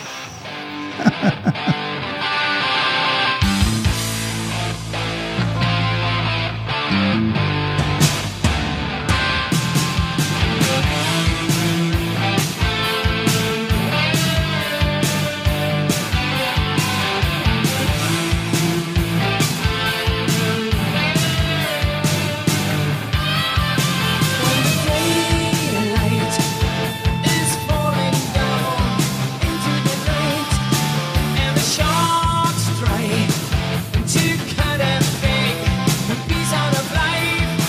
If it's alright to go on to catch on, out with the thrill. But it's more like spinning wheels of fortune, which never stands still. Big city night. You give me money. A big city night. When the sunlight is rising up in my eyes, and the long night has left me back at somebody's side. If it's alright for the long sweet minute, like hours before, but it's more like looking on for something can't find anymore. Big city night. You give me money. Big city night. Always give me a big city night. You give me money. Big city night.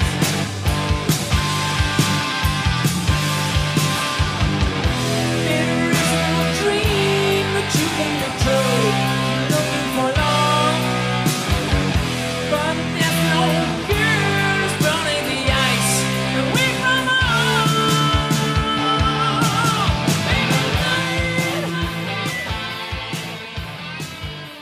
And with that, we wrap up another episode.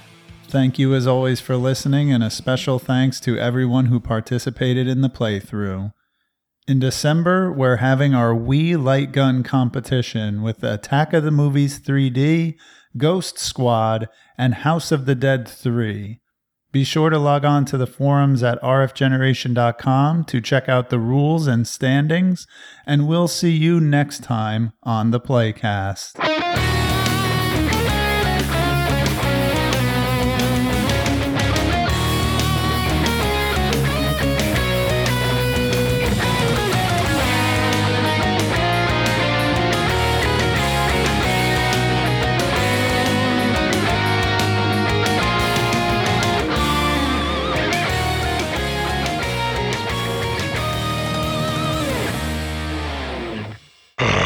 Fresh meat. Basketball. Bow.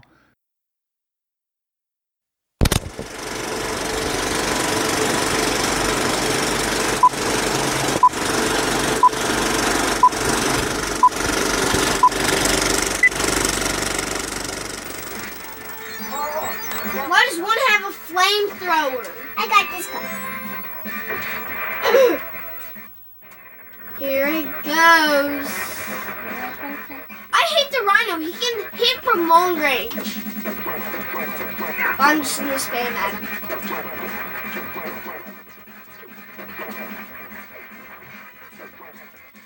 Dalton, hell! kicked in. You hit 2 at a time. I can't even move.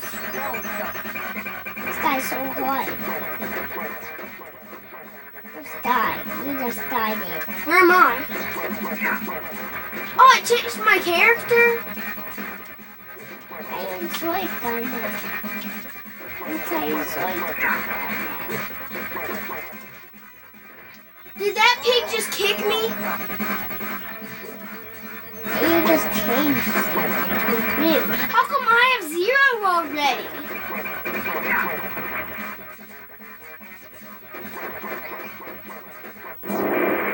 You don't have plenty to win. I'm already at 0. How is that? Oh. You changed it. Well, now good. So go now. I didn't want this guy. What do these back buttons do? Ooh, test. I don't want to try that. I'm gonna miss it again. Worry my shell at Wounded Knee. Burn my shell. It's a crocodile. Let me see. See that? Oh, I love this part. This is my favorite level. Yeah, mice do it never too. So we don't die each other. Hey, Got this. So good now. That's because you changed it. Orange and blue are so good. Orange and blue are so good. I just kicked him. Oof. Hey!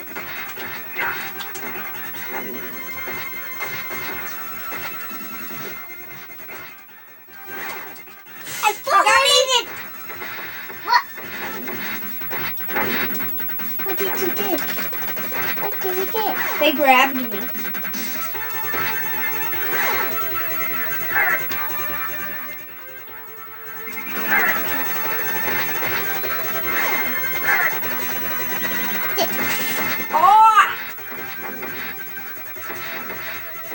Dad, is it hard to make video games? I don't know what to make one. I think so, though. Because you have to put like...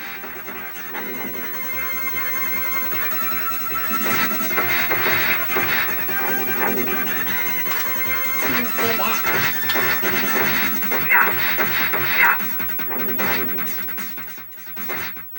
Oh, we want to make it on. Dawn, I got you.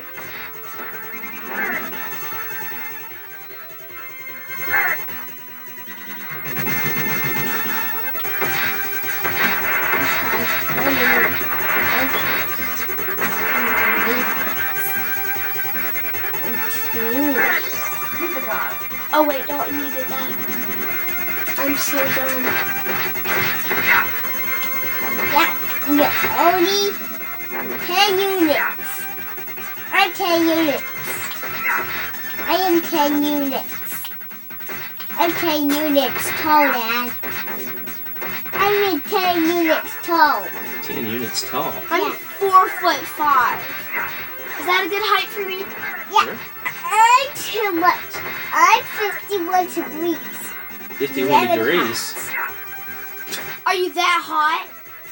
Are you that attractive, Dalton? No, I'm that big. Come on, come on. Don't hit that. I'm gonna hit when they get near. Watch out.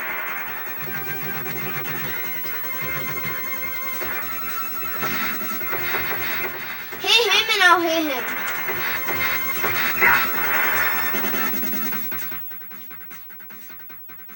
I was just testing it out. Yeah, the back buttons don't do nothing. These two do nothing. Look at shoulder buttons. L-head. Lehead. How much health does he have? Leatherhead. What's his name now? He looks so cool. How do you dodge that? Jump over it. And how do you dodge that? And that. I jump over big jumps. And I like You that. need big boy chungus jumps. How you do this? L-heads, you need to die. I would say you should go.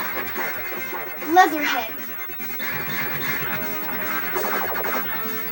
Dang it. Dalton. Help! Stop jumping on Leatherhead. I'm so good. I'm just 10 minutes tall. Am I taller than you?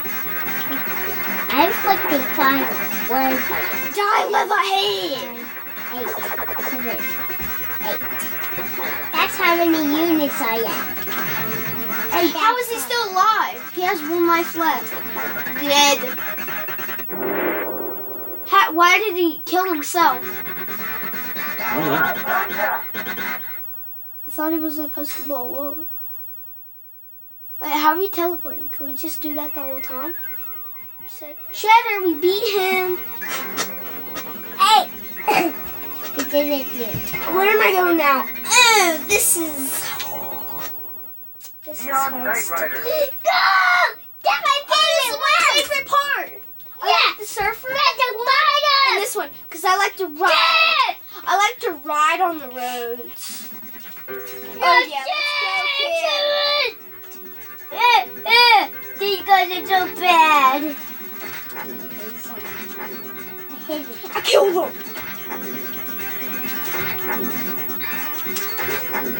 We both got a house.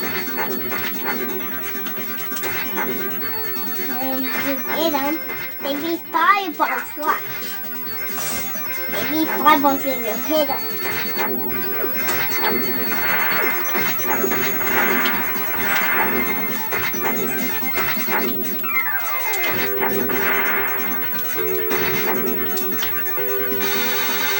Woohoo! I like jumping these jumps. Keep an eye. Keep an eye. Oh, that's what the mysteries do. How do you kill these guys? You gotta jump and kick him.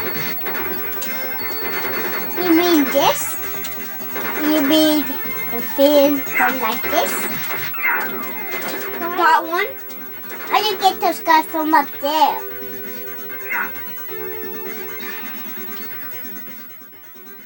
I don't like the angle it's at.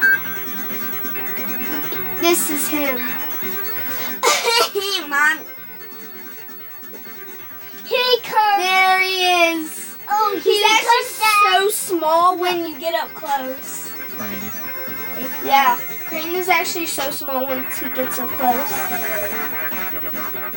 There he is. Bro, you think you could be me, Craney Rainy? No. He's almost dead. Kid, you trash. You're hot garbage. That was pretty cool.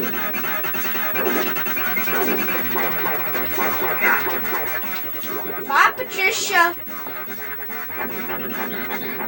Oh, dang it, I got hit a lot of times that time.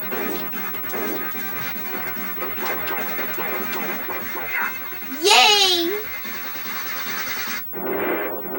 Wait, no, I have to kill him. Die. Why won't he die?